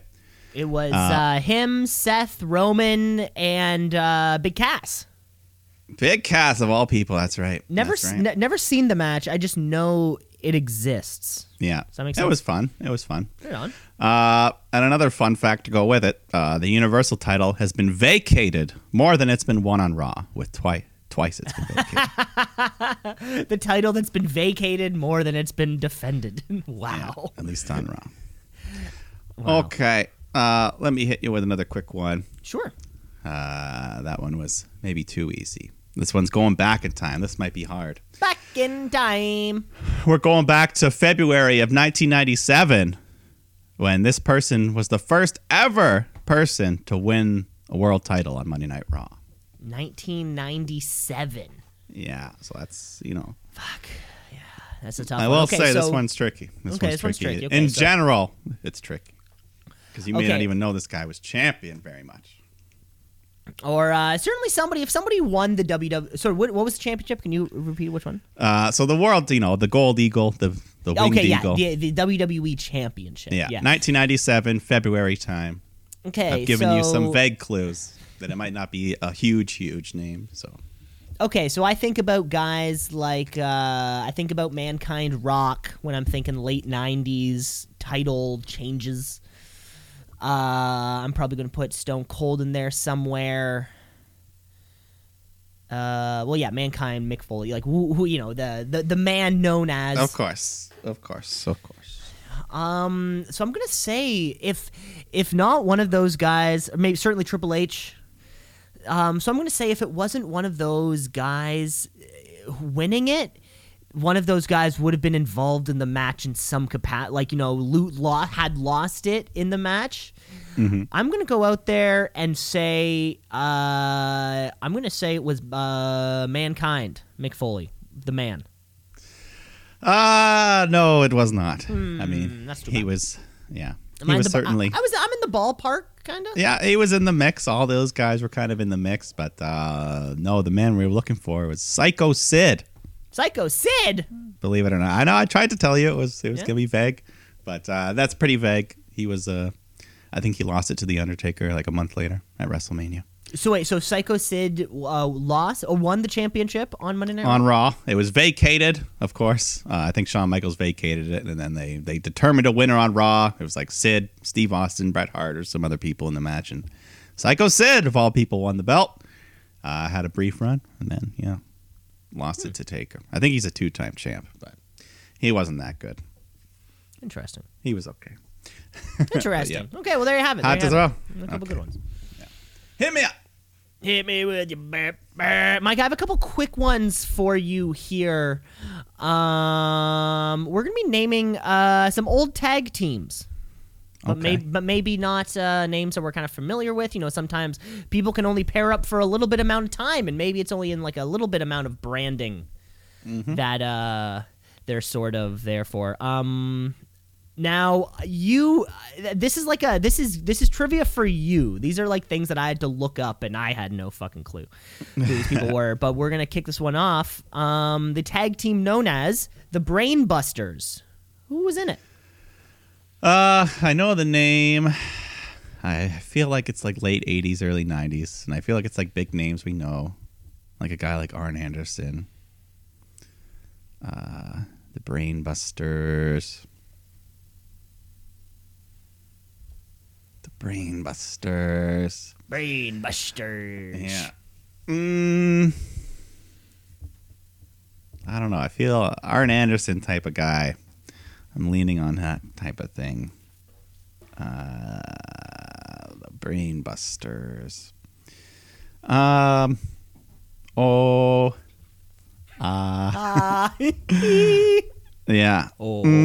Are these? So do you recognize either of the names of the members of the team? I know both of the names of the members of the team. Okay, Yes. so it's yeah. I just didn't know that they, this was kind of. No, I know the name. I just can't. Yeah. I can almost like picture them coming down with their things on. Like a little. What things? Just like that. There, how like FTR wears trunks, but they wear like jackets over their trunks. Like the little wind. I can almost picture how that type of look. FTR. Interesting. FTR. Okay. Yeah. Interesting. Okay. FTR, Tully Blanchard, maybe. I'm going to say Tully Blanchard. And, I was saying Arn Anderson earlier. You're right there, Mike. You're right there. You're in the ballpark. You're swinging. So maybe we're- Tully we're and hitting Ole a- Anderson? What's your? Yeah, give me a final. What you got? Tully and Ole. Tully and Ole. No, Mike. It was Tully and Arn. It was Arn the whole time. Well, you tried to trick me. You Regis Philbin'd me. I tried to kind of get you in the right direction. I guess I'm not good at leading. I was you saying on. Arn all along. I know, but then I got you to say Tully, and then I was like, great. Now well, anyways, but, I would have gone with that. That's exactly right, Mike. Brainbusters was, I guess, like a side team name of Tully and Arn. Yeah. I don't know if it was WCW, NWA, or I don't know. Who knows? Okay, I'll give you another one here. Perfect. So we're talking about Raw title changes, the big world titles. So this man, he lost his first and only reign with the WWF Championship 24 hours after he won it.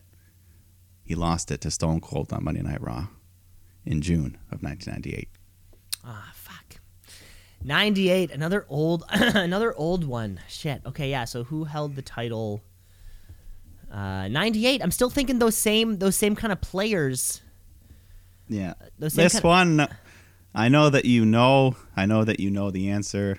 I know the person in which the answer is for. Yeah, and I know that you know like how that person won their belt and now they're losing it the next night. 24 hours later to Stone Cold on Monday Night Raw. Right. Yeah, this is definitely one of those stories I remember from before or something, and it's somebody like fuck. Yeah, it's he lost it. Yeah, so it would have been big win at the pay-per-view on Sunday. And then big loss on the Monday. Oh my god! And I'm still thinking the same players. He lost it to Stone Cold. So they lost, to Stone Cold. Like somebody had Yeah. it for one day and then lost it to Stone Cold. So he probably beat Stone Cold the night before. Fuck. Like late 90s. I can't think of shit. Yeah, these ones are tough because I know all the stories, but can't quite put the faces to the names. But losing to Stone Cold, I only think of I think I don't think Vince, I know Vince, I don't think it's a Vince McMahon thing. This one's tough.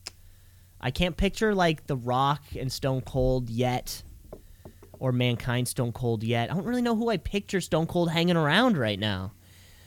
Fuck.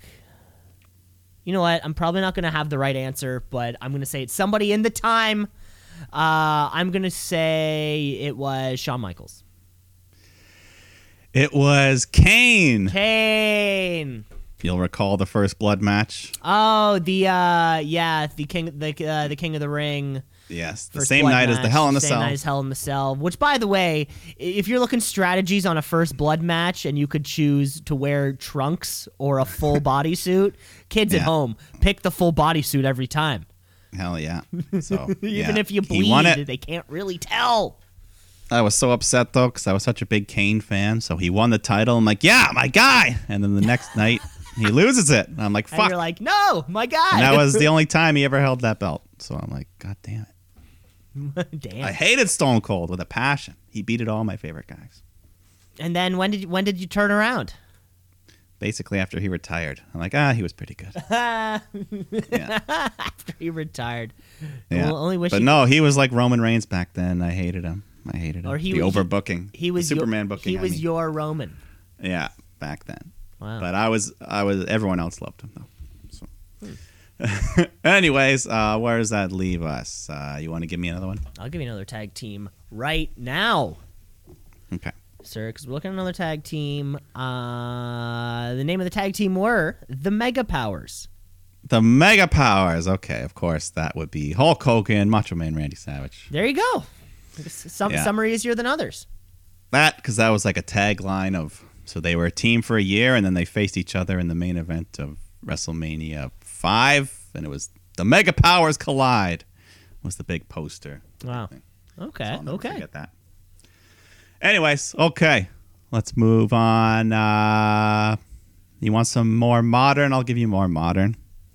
The first person who was the first person to ever cash in Money in the Bank on Raw, win the title. First person to cash in. That's a good one. Yes. Because that's a sneaky move. Yeah. The first ever on Raw. First ever on Raw. You know what? Sneaky cashers. What did you give me a year or no? I didn't give you the year, but Okay. it was Okay, that's fine. first ever. They won the WWE title, and I'm specifying WWE title, so you know, Okay, yeah, I can kind of not the big gold. The I one can that's still around. certainly put a timestamp on it too. You know, it's after it's after 2002 Yeah. or whatever. So you know, it's not like Mankind's not doing it. Yeah.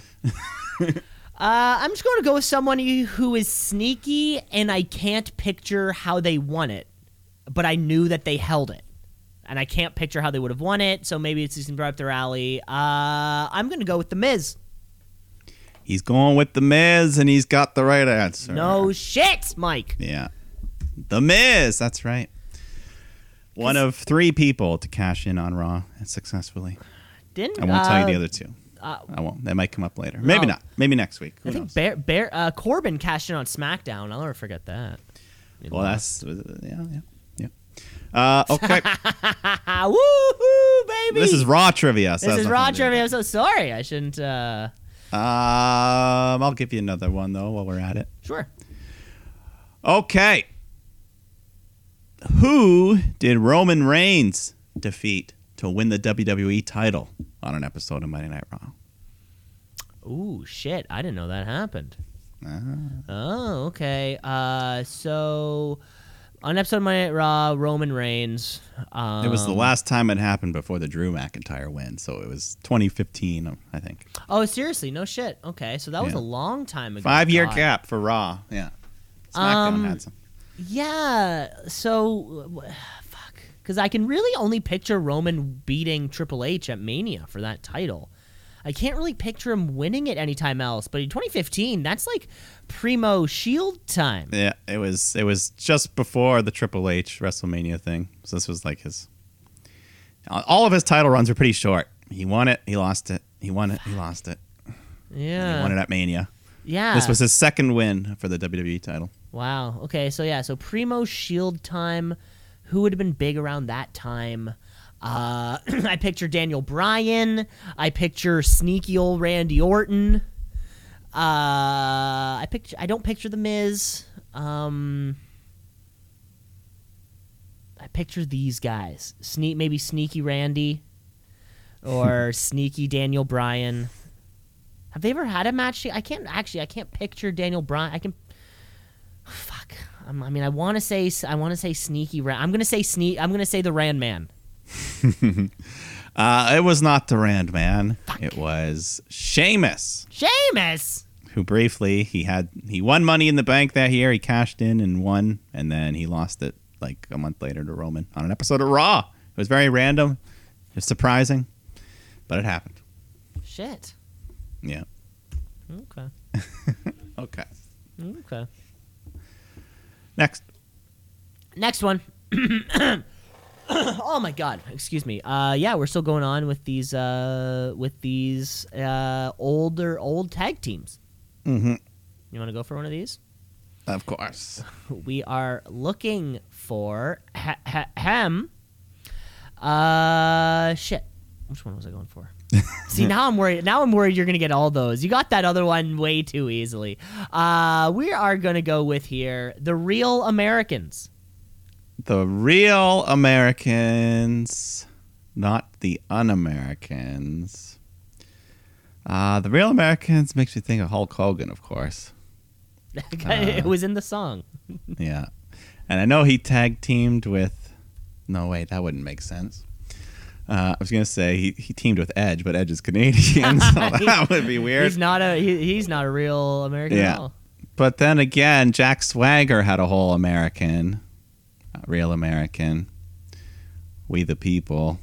There's been a lot of American gimmicks. A lot of American gimmicks. The Real Americans, you said. I did. The Real Americans. I know the name, but yeah, there's been so many American things. You know, of course, Kurt Angle's very American. You had American Alpha. Wow, they do love America over there. Yeah. Is there any sort of time frame we're working with here? Time frame, I'm going to say, God. I know both of these people also. Does that count? Okay. Does that count? That counts as something. The Real Americans. See, I feel like it was around the time of like WWF, WCW invasion shit. Americans getting heat. America's just getting heat. The Real Americans.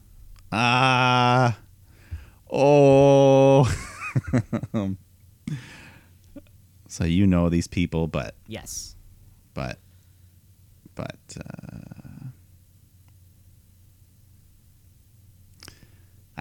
I'll just go with Jack Swagger. And I don't know. No, I feel like I've...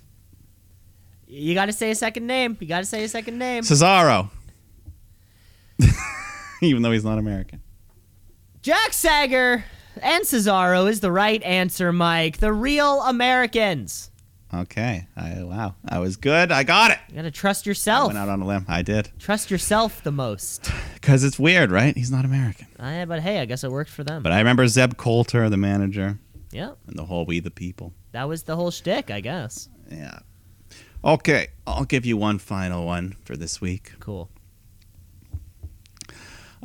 This person became the first ever world champion. So the big gold belt. They were the first person to ever hold this belt when it was just presented to them on Raw in September 2002. They didn't even win a match. They just gave it to them. Eric Bischoff gave it to him. Eric Bischoff just gave it to somebody. And that's how the title became to be. Okay, so wait, on what was the year you said? 2002. 2002. So post-invasion. Yeah, so they just WCW's dead. They just did the brand split. Brock Lesnar's the WWE champion on SmackDown, so Raw needs a belt. And then Eric Bischoff just says, "Here you go," and he hands it to this man who just is now the champion. Fuck, that's a good question. I really wanted to say, because I picture those first few reigns being, or like I picture Booker T and Jericho being involved, kind of right off the bat there. Post-invasion. So I will say that did happen, but that was when it was still the WCW heavyweight belt. So then they unified them and it went away, and then they brought back the exact same design, which is technically a different belt as the World Championship. Okay. If that makes things more or less confusing, just to say. I'm going to say more confusing, but that's okay. That's okay. But I'm just doing that just to clarify because, yeah. Right, okay, so they unified it, brought it back. Okay. And it was technically a different belt, but it was the same one that, the Booker T and Jericho, WCW. So at one time, were there 3 belts going on? No. They did the invasion. They had the two. Okay. And then they unified them. And then they brought in this other one. And then Bischoff night of was like, there you go, bud. Giving it to somebody. Okay, so I guess take my mind away from Booker T then. And who kind of I picture Chris Benoit holding that belt early on. I picture Triple H with it. I picture who would have been best to like fucking run a story. I picture Goldberg with it also. I think out of all those names, I'm gonna have to go. I think I'm gonna say Triple H because he would have been sucking up to Vince at the time. Give it to him. Yeah, Triple H. Triple H. Final answer. Triple H is the man we are looking for. Yes. No way. A very heel move. I remember at the time I hated it. I was like, what the fuck? You just made this man world champion just like that? Fuck. Not even a match. It was very WCW thing to do, so of course Eric Bischoff did it. But hey, that's it. That's my trivia. That's your trivia, Mike. I have one more question for you if you want to crush it. I do. You do. This last one here for you is a tag team known as the Hollywood Blondes. Okay, I know the team, and I'm pretty sure one of them is Stunning Steve Austin before he was Stone Cold. Stunning, baby. Stunning Steve Austin. He had hair. He was blonde. It was gorgeous. I'm pretty sure this is the team I'm thinking of. But who was his partner? I think it might have been Brian Pillman. So that's what I'm going to go with. Steve Austin, Brian Pillman. Steve Austin, Brian Pillman, final answer. Lock it in. You got it, baby. Woo. The Hollywood Blondes. The old WCW team. Thought I'd throw one in there to spook you. No, yeah, I like it. It's always fun to test your knowledge. And we all learn a little bit as we go. And there you have it. That was a great round of trivia. Of course. Always. Well, I think it's time. Let's kick right in to let's kick into some Dynamite. AEW. All Elite. They coming for you, Vince. Better watch out. It's too sweet. This weekend. Let's kick up some Dynamite first, of course. We have big shows on both brands coming up. Of course, Winter's coming, War Games. A lot of big things are happening, Mike. So let's just kick off the show because we actually just kick off with a match between Adam Hangman Page and being the Elite Champion, John Silver. Of course, this is an unlicensed it's not a BTE title match, Mike, but I think before we do start talking about AEW, I am owed to you our weekly Being the Elite wrap up. How does that sound? So, right off the bat, Matt Hardy is taking credit for everything that's ever happened in professional wrestling. It's just a little funny bit he's got going on now. Like the Young Bucks, they think they're talking to Penta, and then it's actually Matt Hardy in a mask, and he's like, "Did you know that I made up No Fear?"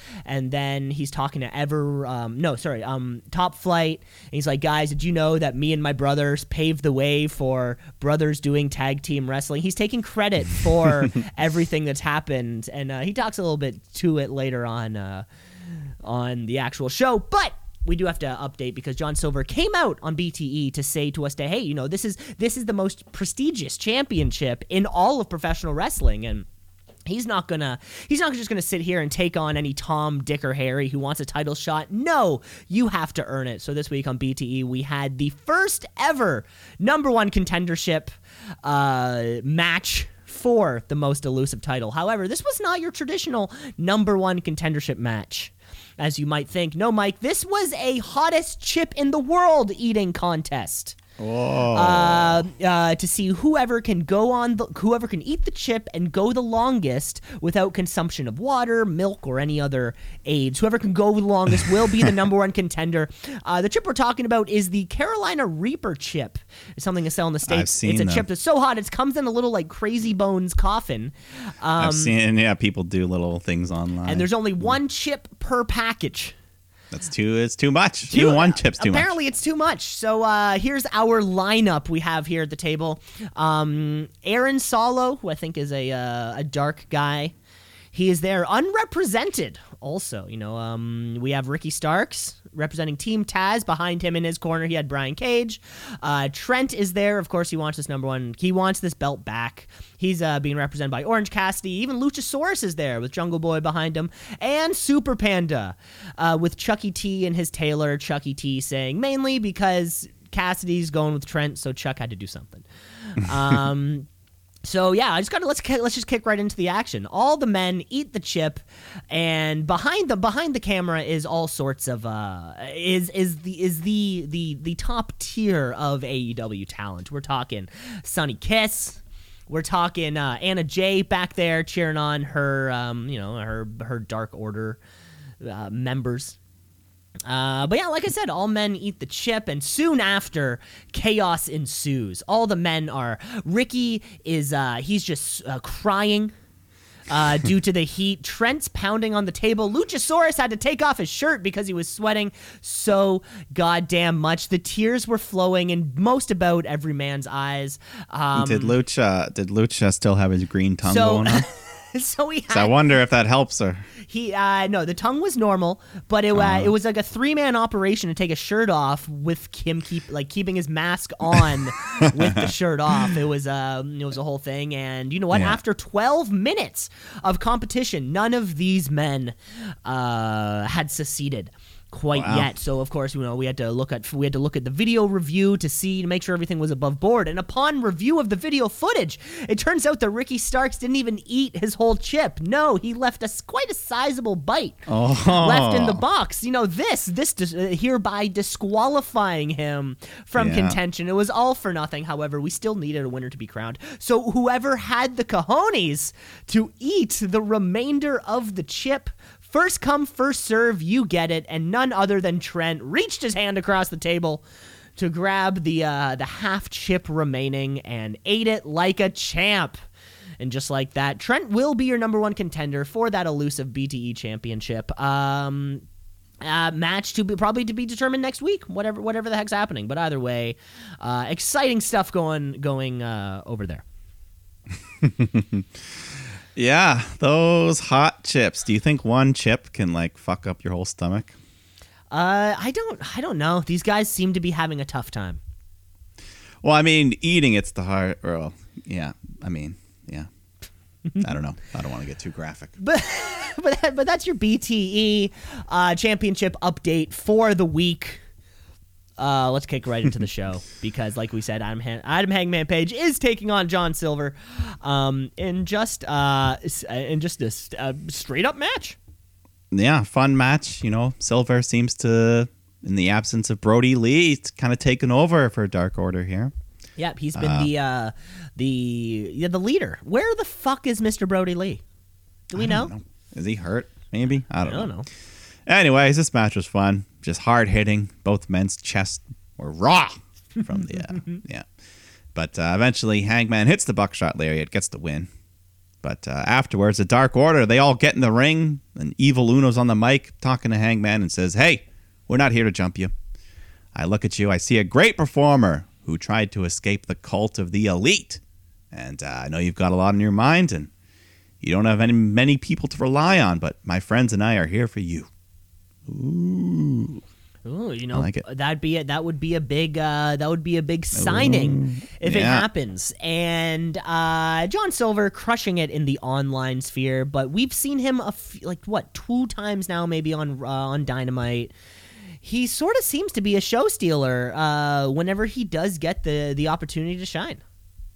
Yeah, he's a funny guy. He's doing that whole flexing gimmick all the time. And was I telling you about the John Silver Brian Cage match last week, or was I just thinking I was telling you about it?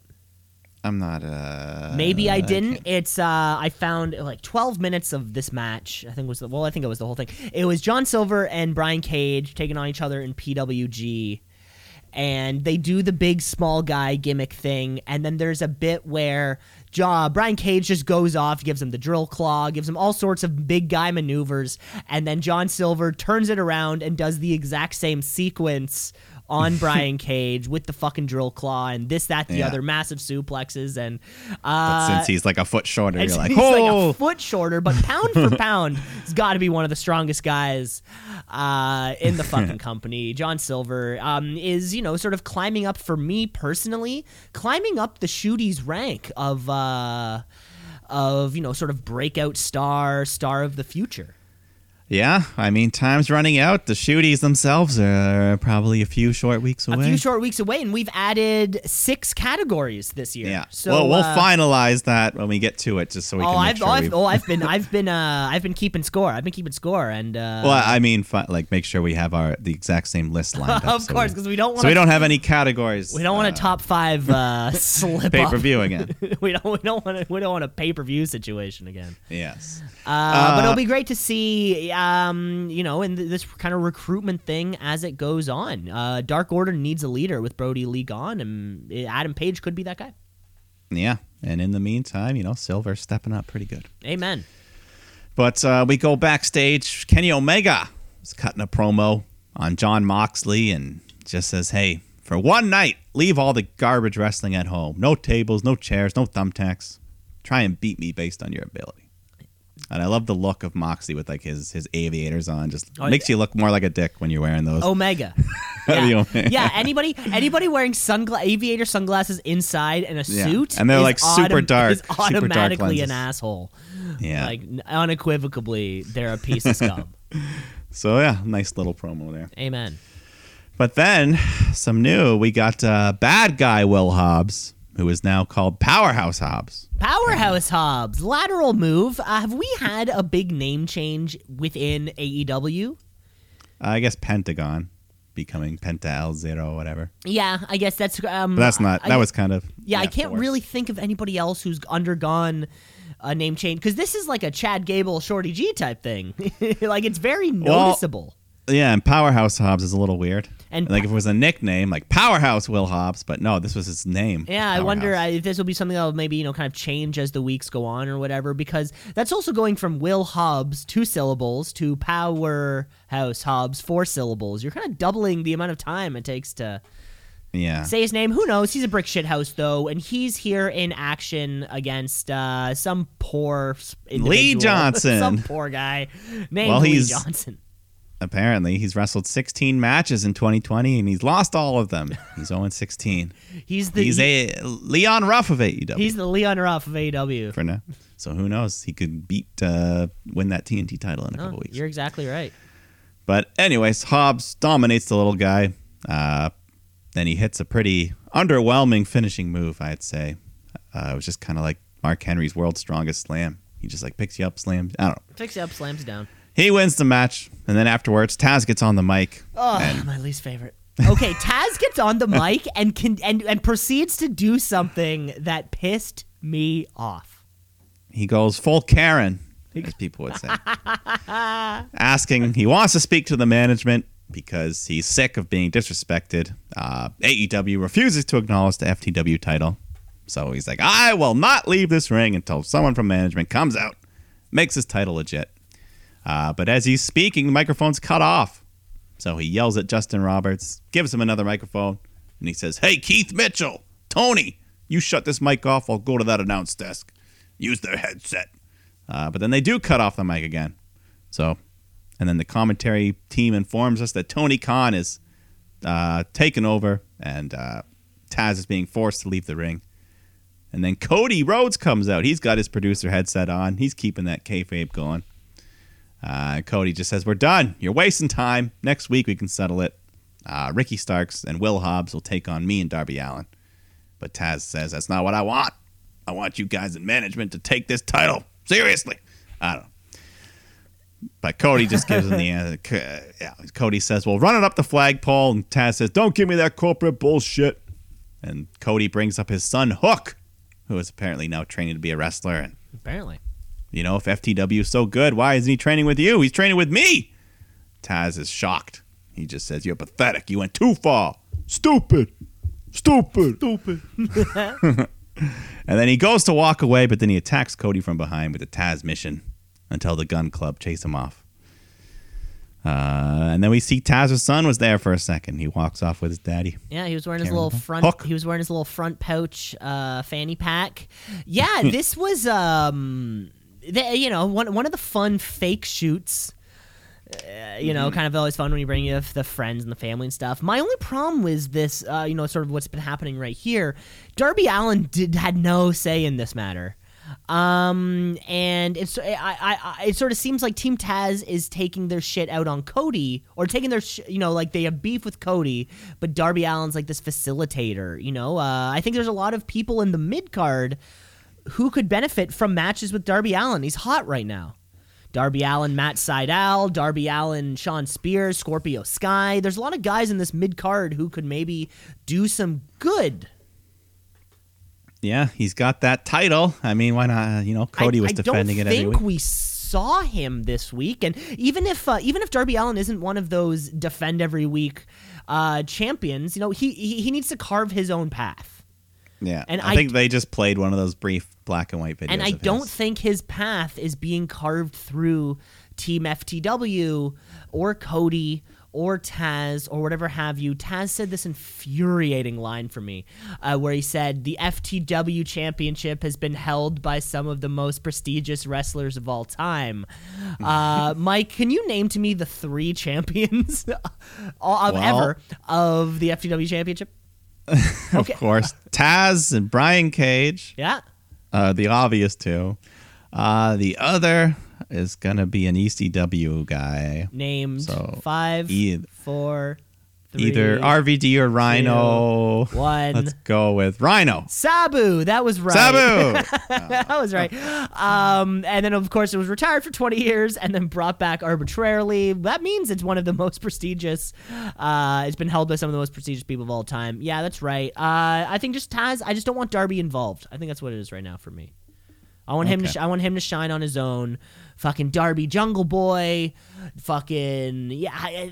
There's other shit. There's other shit he can do. Yeah, hopefully they'll just have the tag match and move on. Move on. But then, speaking of tag match, we got Top Flight taking on TH2. Fun little match. Top Flight, they got signed apparently after that match they had with the Young Bucks. So they must like of them. course, and if it wasn't for guys like Matt Hardy paving the way for brothers and tag team wrestling, who knows? Who knows? Are they brothers? They're Top Flight of brothers? Yeah, Good. yeah. Darius and Dante Martin are their names. There you go. They look good. They get a couple near falls, but eventually, and Helico does this really cool twisting leg lock move, the Nevada Death Roll, I think he called it. These guys are cool. They're good. They're good. They just don't, use them a whole lot. I've seen, if you want to do yourself the favor, it's Jack Evans highlights from Lucha Underground. Oh, boy. This guy can move. Yeah, Lucha Underground was pretty wild. And this guy fit, this little skinny, scrawny guy fit right in. But yeah, Hybrid 2 get the win. Yeah, I like that finisher, that submission. And they don't let up. And Helico refuses to break the hold, and right after that, the Young Bucks hit the ring to kind of make the save, chasing the Hybrid 2 off. Mm-hmm. So it's kind of 2 weeks in a row they've been messing with them. So I guess that's your maybe they could do that. Winter's coming and fight for the tag. Yeah, I don't think that, Bucks FTR 2 has to wait. Yeah, I think there's more there. Because that rematch is going to be huge. Mm-hmm. So yeah, let's sit on it for a little bit, maybe. Yeah, that's fine with me. Or it could be one of these other teams, because we got SCU taking on Jericho and Hager, and of course MJF, Wardlow, full members now. They're all out there with the Inner Circle, and getting involved whenever they can. They're interfering behind the ref's back. SCU, they try to overcome, but the numbers are just too much. MJF nails Christopher Daniels with the diamond ring, and Jericho follows with the Judas effect, and that gets him the win for him and Hager. Yeah, that diamond ring, still the one of the toughest pieces of jewelry on the planet. Well, speaking of, we find out that we are getting a new Dynamite Diamond Ring next week. That's right. Winter is coming. We're having the Battle Royal. It's more than a dozen this time. But now, do we think it's for the exact same piece of jewelry, or a new diamond ring will be given out, therefore making 2 diamond rings? Well, I know MJF's in the match. But I'm MJF hoping, and Wardlow are in the match. Yeah, but my hope is it's for a second diamond ring, and then maybe MJF can win and have 2 diamond rings now. Oh my God, MJF. Yeah, I think a huge part of this, the Battle Royal, has been laid out already, including Private Party, Scorpio Sky, Sean Spears, Orange Cassidy, Adam Hangman Page, Reynolds, Silver, Sammy Guevara, and more. Sammy Guevara in there, could MJF eliminate him, leading to some... We got Kip Sabian, Miro, yeah, a lot of people, and I'm sure, who knows, they'll probably add maybe another one. Well, yeah, speaking of Kip and Miro, they're ready to play their brand new Xbox when Orange Cassidy walks up and turns it off. So they chase after him and they get jumped by the best friends. And then they just fight in the parking lot for a while. So maybe we're going to have another parking lot brawl someday. Another parking lot brawl someday, Mike. I was able to also track down the pertinent information as to how... Remember, last year, towards the end of the show, I very apparently controversially brought up that, I wondered how were they able to get the rights to the term "winter is coming." Just because I thought, it's from, one of the most successful shows of all time, running for 7 or 8 years, breaking all sorts of viewing records, multiple Golden Globes, Emmys. I wondered to myself, how were they able to use such a, it was the title of the very first episode of the series. Winter's Coming, of course, a line from Game of Thrones, which is a series off of HBO, which is owned by AT&T Warner Media Group, which is a broadcast partner of TNT. So that's how they were able to use it. Everybody owns everybody. You might as well shop at Walmart and kill yourself. Okay. There you have it. Yeah. Wow. Well, I'll tell you someone who's not shopping at Walmart. And that is Mr. Pink Pants Tony Schiavone. Pink Pants Schiavone. You're not buying those things off the rack. Go to AEWshop.com to get your very own pink pants. These were quite Pink, the look, quite the number. Ill-fitting pants too. Well, they weren't even he had just nice. like a regular dark jacket. Yeah. And I picture he's not a fit man. He's like a 60-year-old. He sort of looks like what a 60-year-old looks like. And he's never been he's not like a Don Cherry flamboyant. He's always just wearing dark suits. It was weird, but it was such a it was funny. I wonder sometimes if they pay Schiavone, he had him like a base salary, and then he gets bonuses based on what else he'll do. Yeah. They're like, hey, Schiavone, we'll give you an extra $1,000 if you go get your chest waxed. And he's like, okay. Schiavone, we'll give you an extra $50 if you wear pink pants on television. He's like, okay. Can I keep the pants? Can I keep the pants? So anyway, he's out here. He's in the ring for take 2 of the AEW World Contract signing. He introduces Kenny Omega, who comes out.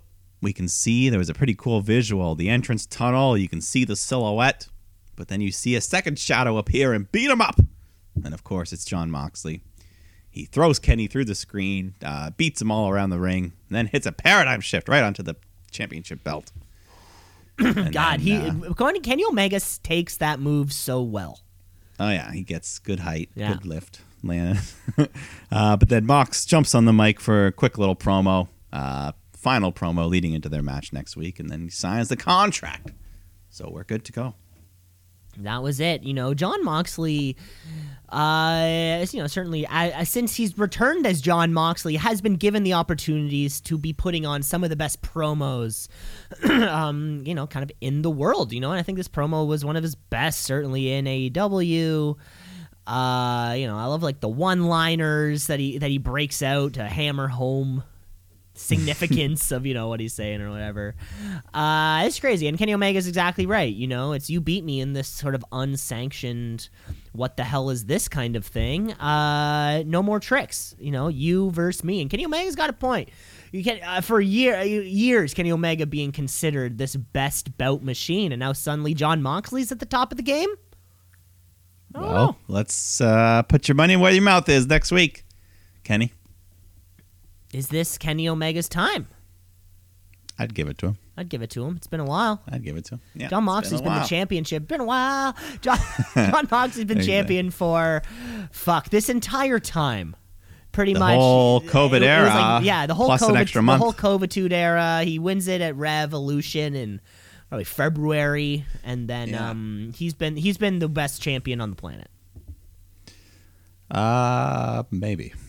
Oh, yours is Bailey. I get you. No. No? Who are you going with? I said maybe. Okay, who are you going with then? He's the best champion AEW. I'll give him that. Okay, then who are you going with? Well, I don't know. I didn't say anything. Okay, well, maybe that's Sasha, maybe what I was Roman. asking. Okay, that's why I'm asking. Well, maybe I'm not telling. Maybe shooties are coming up, and that could all be something. Okay. Maybe that could be something. Best champion. The best champion, not best wrestler, best champion. Okay, that's not bad. We'll write it down. We'll keep it in. We'll see. The person who's not going to win it, though, I'm telling you right now, Hikaru Shida. She's burn. Sorry. Take that, Hikaru Shida. Sorry, girl, but she's defending the AEW Women's title here, at least against Anna Jay. My girl. Hey, it's nice. I gotta say, Anna Jay. Every time I see her, she looks better. Apparently, this is only like her 15th match ever. Wow. And she looks good. I like it. She's got her buddy Ty Conti at ringside. And in the middle of the match, she yells at her to give her a chair. She's kind of reluctant, but Anna snatches it anyways. But then referee Rick Knox gets in there. He grabs the chair to remove it. But while his back is turned, Silver hands Anna Jay a kendo stick. She nails Shida in the leg, and then she tosses it away, goes for the cover, only gets a 2 count. Big near fall, though. She had another one. Anna Jay reverses a suplex into a pin. Another big near fall. I wanted her to win. That was a pop. Yeah. I popped. I mean, as soon as I'm like, fuck, there's women's action on television, the belt's changing. Yeah. That has to be the only reason. But eventually, Shida hits the Tomashi, gets the win, retains her title. But yeah, overall, pretty good match. I thought it delivered. Shida's probably going to be gone for a month now. Or will she? Because as she exits up the ramp, the creepy Abaddon comes crawling out, spitting up blood. Abaddon, we don't know what she is, but she's got blood pouring out of her mouth. She snatches the title and just licks it with her bloody tongue. Horrifying, Shida. With her bloody tongue. Gross. I like this shit. Gross. Yeah, and until we get the, you don't lick creepy. She's cool. You don't lick a title, especially a women's title. We saw what happened to that Divas title. I'm not putting my tongue anywhere near it. Yeah, I like it though. Her face is so creepy. In a good way. And just something, Jesus Christ, fucking anything. Can this woman wrestle? Do we know that yet? What happened to those 2 women who won the women's tag medals? Yeah, Ivelisse, Diamante. Ivelisse and Diamante. What happened to them? They're around. They're probably on Dark or something. Yeah, sure. So Abaddon looked fucking scary, and then Higarashi's there like, holy shit. Fantastic. Yeah. Give her the belt. Give everyone the belt. Give Abaddon the belt. Right, exactly. And just like we were saying earlier on about mid-card championships, fucking people need to want it. There's so many women in this division. Nobody seems to want this thing. Yeah, we want it. We want it. I mean, I guess Rome wasn't built in a day, but it's like they built all the other aspects of Rome except for one. And you're like, fuck. Fuck. It's like they gave us plumbing and irrigation. And they've pretty much built up the city, but then they're like, okay, we need power. And they're like, how did you guys forget to build a whole city? You guys forgot to install power. They're like, we know, we have all this other great shit, though. Just give us a minute on getting the power up. Yeah, we'll see. We'll see. But main event, we got tag team The Butcher and the Blade taking on Rey Fenix and Pac. He's back. And, Pac's first match in months. And guess who is in the black and whites, as it were? Your boy... fucking Bryce Remsburg. Fucking Bryce Remsburg. You're right. Because Yeah. if there's a pack match that needs to be officiated, why not put Brycey boy in there? And we have Eddie Kingston on the ones and twos, as it were, because these are sort of like his two buddies taking on each other, or like his family. His family's fighting. Yeah, his family and his former brother. Now he doesn't like Phoenix and Pentagon. But Phoenix and Pac, man, two of the best high flyers in the world. So you're getting good stuff in here. And Penta, he tries to interfere behind the ref's back to help out his triangle brothers. And at one point, Eddie Kingston gets off the commentary, just comes running down to the ring. He knocks Phoenix off the turnbuckle, which allows Butcher and Blade to hit their cool powerbomb neckbreaker move. And they get a big win, finally. Butcher and Blade get the 3 count. Big win in the main event. Get possibly the biggest win of their careers. And certainly fucking absolutely deserved on AEW. This main event win. They've had now this is what we know can call as a string of good matches. They had that weird cowboy barn buster or whatever the fuck it was called. Everyone bled everywhere. Where everyone was just cut open. They had that fun match. They main evented an episode of Dynamite here again. Bunkhouse. That's what it was. Bunkhouse. That's what it was. But yeah, and getting a victory here was fucking huge, man. I love these guys, and I have the whole time. They've been looking so much better. They've evolved as a team. They belong here. Still doesn't. I don't think we're getting a new Every Time I Die album anytime soon. So Butcher, let's do this for a little while. Yeah. So afterwards, they continued the beat down, and Kingston DDTs Pac right onto a chair multiple times. And Pac just spikes himself right on that chair, like he always does. But then Lance Archer, of all people, comes out to make the save, and he brawls with Butch and Blade and chases them off. And JR asks, how did Archer get himself attached to all this? And I wonder myself. We'll find out. I was also like, that's a good point. But we get the fucking stare down. We get the Kingston. Do we have a death square? Has Archer joined, or is he just death square? We get, yeah. And I think the show kind of rolls off the air with Kingston, and Lance Archer, the stare off or whatever. You know, they're jawing at each other. Jake the Snake is also back. Yeah. If Lance Archer, Eddie Kingston is the match we're getting, fucking let's go. Fucking let's go. That's gonna if that is what's gonna happen, that's gonna be so violently fun. Yeah, I'm down. I guess in the meantime they'll do some sort of tag match with all these guys. Yeah, all these guys are here, and doing their own thing. This is our best non-title. This is our non-title feud right now. Throughout the entire show, kind of, or kind of within the whole organization, really. We've cooled off. We've cooled off on MJF Inner Circle, kind of.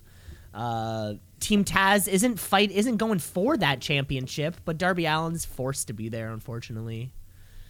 Yeah. Yeah. No, that was it. That was your lead into next week's big show, and. Yeah, we'll have some. Winter is coming, baby. I don't know what happened. Anyways. It'll be fun. It will be fun. Well, let's move across the Wednesday night, right? Because the war keeps going on. Fight forever. Blood in the streets.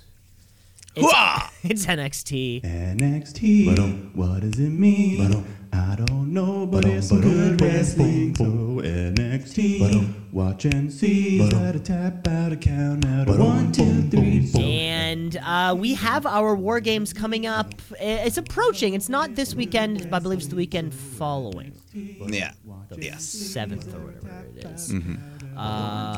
For whatever the reason is. But either way, we kick off this week's show with some women's action. Candice LeRae taking on Ember Moon. And we got Kevin Owens as a special guest this week. For the whole night. He's on the one. Now he's on the ones and twos, baby. Yeah, he's great. He's a funny guy. Oh, of course.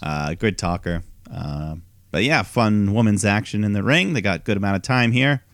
Candice got Indy Hartwell in her corner. But then Dakota and Raquel come out as well. So she's got all these women on her side.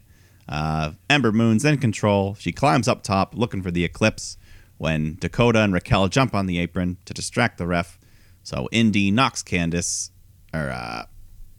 she knocks Candice out of the way, eats an Eclipse herself, which allows Candice to super kick Ember and then hit that wicked stepsister to get the dirty win.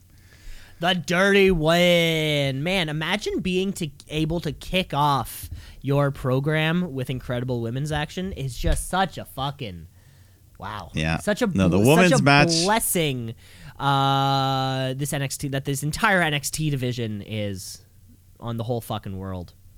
Yeah, and then after the match, they all go to beat up Ember Moon some more, but then Toni Storm comes out to help Ember, or so it would seem, because Toni turns heel, attacking Ember. She slams her into the steps, throws her back into the ring, where the heels beat her up some more. So, hey, I like this new badass Toni Storm. Badass Toni Storm. There you have it, folks. People, we're picking sides. Yeah, well, we later find out that Toni Storm will be joining Team Candice. So Candice LeRae, Toni Storm, Raquel Gonzalez, and Dakota Kai is your one team for War Games. Yeah. So Indy Hartwell didn't make the cut. Sorry. Poor Indy, but but you never know. She'll be there. She'll be there. She'll certainly make her presence known. Yeah, but then Undisputed Era come out to cut a promo on Pat McAfee and his crew and hyping up their War Games match. And tonight is the War Games Advantage match to see who gets the first member released from their little shark cage. So Pete Dunne will fight one member of Undisputed Era, but Kyle O'Reilly steps up. He says he wants the match. So Adam Cole's like, all right, baby, you got it. And he was all fired up. Cole cuts a nice promo. And that's it. That'll be our main event. That will be our main event, and that's great because I love the way did Kyle O'Reilly do the thing this time where he calls him Peter Dune? He might have. I think we got one. He did that. That's what he was doing last time when they were going at it with the Broserweights. Peter Dune. People. Peter Dune. Switched roles though this time. Peter Dune. It's the way he says it. It's just so goddamn silly. But folks, we have more in-ring action. You got Timothy Thatcher. Oh boy. Sit back. Fasten your seatbelts because we're about to take off. His students are watching also backstage. I don't know if you noticed that. They are watching. Yeah, they did cut to them. They got their Thatch Can shirts on. There's merch, people. WWEshop.com. Use 15%. Use code 15%. Black Friday sale. So we got the Thatch Man taking on Kushida. And, two similar based, submission wrestlers. In the middle of it all, Ciampa comes out to watch because what the hell else is he doing? So they're having a good match. Lots of cool reversals. They end up fighting outside the ring. Thatcher gets slammed hard to the floor, and he's busted open. He's bleeding from the nose, from the mouth. And then back in the ring, he's slightly distracted by Ciampa, which allows Kushida to lock in that hoverboard lock and get the tap-out victory. So Kushida's roll continues. His hot streak. The hot streak continues. Unfortunately, at the behest of your Thatch Man. Of one Thatch Man. But this was a fucking beautiful wrestling match. Just a very nice, it looked great, brutal, technical. Yeah, no, I like it. And just getting me ready for Timothy Thatcher, Daniel Bryan, whenever it happens, but I'm fucking ready for it. Yeah. But possibly Timothy Thatcher and Tommaso Ciampa, that could be the takeover match that kick off War Games, as it were, maybe. Yeah, I don't know. Yeah, we don't know what the hell to do with Ciampa. Yeah. So, anyways, we got the Kevin Owens show, because might as well. He's already here. Mm-hmm. He brings out his special guest, North American champ, Leon Ruff. And they just chat about the crazy last couple of weeks he's had. And he only officially signed with WWE 7 weeks ago. So, but Ruff never gave up on his dreams, and he wants to be an inspiration to people like him. And Owens says, hey, man, be proud of that. Be proud of what you did. He hypes him up, but then Johnny Gargano comes out to interrupt. And he's still pissed off and mad at Damian Priest, who he comes out as well. And The whole time, Kevin Owens is counting down, predicting all this. Everyone bickers, and then William Regal comes out, and he books a triple threat match at War Games. War Games! Yeah. But it's not in the War Games. It's just... So, It's just anyways. at War. No, but I guess the double ring is kind of already set up. Even Yeah. even if that It'll cage say. is not around it quite yet, and who knows really what the facilities are like here at the what is it? The CWC? Is that what it's called? Yeah. Because who knows if there's even like kind of the space to hold the fucking cage over top. Well, there has to then be. Bring it down. I don't know. I've never been there. Although I've heard they're switching venues soon from the Thunderdome is moving to a different place. To where? I think to Tropicana Field. Yeah, that makes more sense. They should move to something outside. Yeah. Some- And maybe so that they can have a couple fans, I guess. Yeah, something Daly's Place-esque. Yeah. Because they're like, Royal Rumble's coming up. God Well, damn it. exactly, the fucking Rumble, right? And the Rumble's a little bit easier because you can do it on that one-night basis. Go to a baseball diamond. You can have all the CDC appropriate seating, but to find a weekly venue, you're right. It must be. They need to like Molson Amphitheater would be the perfect fucking venue. Well, not right now. Well, no, but you have the ring on the stage, and then people sit, because that's kind of like a Daly's Place situation. Yeah. No, I'd be down for Yeah. that. I'd go. But anyways, yeah, so Regal books that match. And then we move on to Cameron Grimes Yeehaw! taking on Jake Atlas. Just kind of a nice little tune-up win for Grimy. He hits the cave-in, gets the win. But then afterwards, Dexter Loomis appears, plays this little video making fun of Grimes. I don't know. And then he's got a black sack, and he pulls out a giant leather strap, indicating he wants to have a strap match. And then William Regal books that very match for TakeOver. War Games! Strap, yeah. Well, with the double ring and the strap, they could probably do some cool stuff. Yeah, exactly. These two, these guys are hard hitters too. Cameron Grimes is real quick. He can do some flippity flues, and this will be a lot of fun. Man, this fucking every takeover has just been bomb the last they few always- months. Yeah, like I just fucking bang bang bang bang. Then we go to Rhea Ripley coming out to cut a promo and address her future here in NXT. And she says that hug with Io was not a hug goodbye last week. She's here to stay. She wants to win back that woman's title. And then Candice LeRae, Toni Storm come out.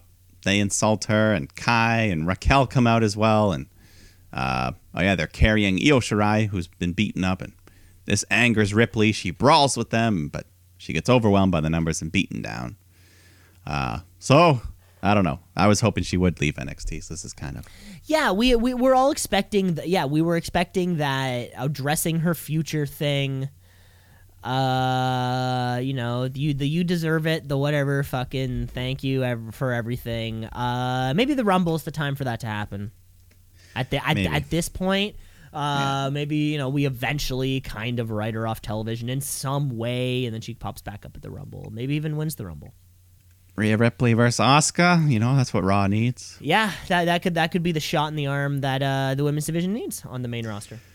Yeah, but anyways, we move on to this story we've been doing. Boa and Xia Li, they get into this car, and they both look very unwell. They're driven to this, I don't even know, it was like a storage locker. I don't know what it was. This mysterious place. That Asian man they called Masters standing there, and he takes them into this dark room where there's this mysterious figure in a black hooded robe just sitting there. Dark candles lit. Boa and Xia, they drop to their knees and they ask for forgiveness. And the figure raises one hand. And on close-up, I could tell they had very nice nails. Makes me think it's a woman. They're very nicely done and pedicured. The master, he just marks their two hands and says, "It's time." So the mystery continues. Seemed like a mysterious woman, too. Yeah, I also got that vibe. This is fun. Yeah, I'm on board for now. Xia Li looks so much different with her hair down. Yeah. I was just so used to seeing her. When it comes to like in-ring attire and out-of-ring attire. Yeah, she's this always is a got big like her one. up thing. Yeah. Yeah, but hey, I like it. It's a storyline. It's a storyline. I for love people. storylines, don't you? Yeah, exactly. Everyone on the show gets a story in NXT. You get a story. You get a story. You get a story. Maybe not everyone though, because Everrise come out next. Well, you We can't still give don't really a know story much to about this. everybody. That would just be insane. Well, they come out before they can even have a match or anything. They get jumped by the Grizzle Young Veterans, who we haven't seen in a while, former NXT UK Tag Champs. So they just kind of beat them down and cut a promo saying, "Hey, we're back." They're back, baby. Wasn't It's one of nice. them hurt or something? I think they just lived in the UK. Maybe they were just so caught maybe over they were- there. Yeah, that makes sense too. Yeah. I mean, they might have been hurt as well. Yeah. I got them mixed up with the Forgotten Sons at one point. They got Oh, forgotten. you can never forget the Forgotten Sons. Yeah. Jackson Raker fucked everything up for them. Exactly. But let's go to the main event time. Peter Dune Peter Dune. is taking on Kyle O'Reilly in a ladder match, which I don't think they specified earlier. They didn't, but as soon It as just I kinda saw was out there, that, like, oh. as soon as I saw that briefcase hanging there, I was like, wait, unless they're gonna jump up, Yeah. there's only one Which option. Montez Ford probably Montez could. Ford could probably frog. Oh my God! Imagine that's the That spot. could be a finish one. Oh, boy. Oh book it. boy, book it, Vince. TLC Book tag title match. it. Montez Ford jumps from the top rope, Yeah. grabs it with To the one belt. hand, and then he just drops like AJ did. Remember when AJ Styles fell 25 feet to the ground that one time, and we were like, do it again. Well, this was a fun match. They got to have a nice 15 minutes here at the main event. At one point, Kyle was climbing the ladder and Dunn just recklessly shoves it. The ladder did like a 180 and Kyle just spins around, falling. Ladder landed right on top I know, of him. and I've never shoved a ladder, so I don't know how they're supposed to fall or something. Not like that. Not like that. But it was cool. Cool visual. We get a lot more ladder bumps, power bombs, ladders in the corner, the old horizontal ladder across the barricade to the ring apron, where Dunn hits a massive suplex. Both men crash through the ladder. And then later on, Kyle O'Reilly hits a brain buster onto a ladder. The whole match, the Undisputed Era, and then One and Lorcan, they were just on these podiums, just elevated in the air, separately from each other. I don't know what that was. Who knows? But whatever. They're watching. Eventually, Kyle, he's climbing up the ladder when Dunn just nails him with multiple chair shots. And then he, hits some move onto the barricade on the guardrail. He goes back in the ring, climbs the ladder, but then Kyle gets back in, tips it over. Dunn falls off onto another ladder. So O'Reilly's climbing to the top. He's got his fingertips on the briefcase when a masked man comes running in, tips over the ladder. And then Kyle takes a great bump here, just falling right over the top rope to the floor. And then Dunn climbs up, retrieves the briefcase, winning the match and the advantage for his team at War Games. Holy But who was this? Yeah, who This was it? masked man. It did not look like Pat McAfee. He looked too slim. A little too slim to be the old Pat McAfee. But Jesus Christ, these two put on, in the main event of a television show, put on a takeover Yeah. worthy match. For free. Peter Dune is going to be the NXT champion one day. he's, And Kyle O'Reilly deserves to be in that conversation too. The fucking fucking suplex and the thing breaks, and then everyone's like, "Holy shit!" That's just for free. They were like, "Yo, we're just gonna do that on television." Yeah. That's just to lead up to And this War is with Games. 2 weeks before War Games. Kyle O'Reilly, one of the better. He's so great at using props. Of course, the infamous the swing. He goes for a chair shot, misses the perp, hits the rope, back onto him. Still one of the best bits in professional wrestling history. Yeah. So, War Games, it's mostly settled. The only thing we don't know is Team Shotzi Blackheart. I'm guessing Ember Moon will be on there, and maybe Io Shirai, if she's not defending the title, she'll probably be on that team. Yeah, we still have then- we still have 2 weeks to figure that out. So I guess next Wednesday we'll be finalizing team Shotzi. Team Shotzi. And maybe fucking if Rhea Ripley, throw her on there. Maybe they make that her final farewell if you're not gonna fucking do it. There you go. Oh shit! Wikipedia seems to have Team Shotzi finished. Really? Since when? Wikipedia seems to have, Candice LeRae, Dakota Kai, Raquel Gonzalez, and Toni Storm taking on Chauncey Blackheart, Ember Moon, Rhea Ripley, and Io Shirai. That's exactly what I said. That is exactly what you said. But yeah, so that's fair. That'll be a fun match. I guess it's been made. Great I match. guess it's been made official. And there you have it. That was our Wednesday night, and that was the entire podcast. Almost, baby. You know we only have time for one more thing. That is, of course, the wrestler of the week. It's the wrestler of the week. Wrestler of the week. Of the week. Of the week. The wrestler of the week. Of the week. Of the week. Wrestler of the week. Of the week. Of the week. The wrestler of the week. Mike, you don't have to go too far away from what we were literally just talking about to find my wrestler of the week. Just keeps putting on fantastic matches ever since that brutal matchup against Finn Balor all those months ago. I'm giving my wrestler of the week to Kyle O'Reilly. Keep it up, kid. Good Canadian boy. Good ginger boy. That's two in my book, you know. And excited to see, of course, the Undisputed Era and what will be their 4th straight War Games. It's their match. Wow. Yeah. Yeah, we'll see. But yes, well deserved, Kyle. But no, of course, I cannot give it to him.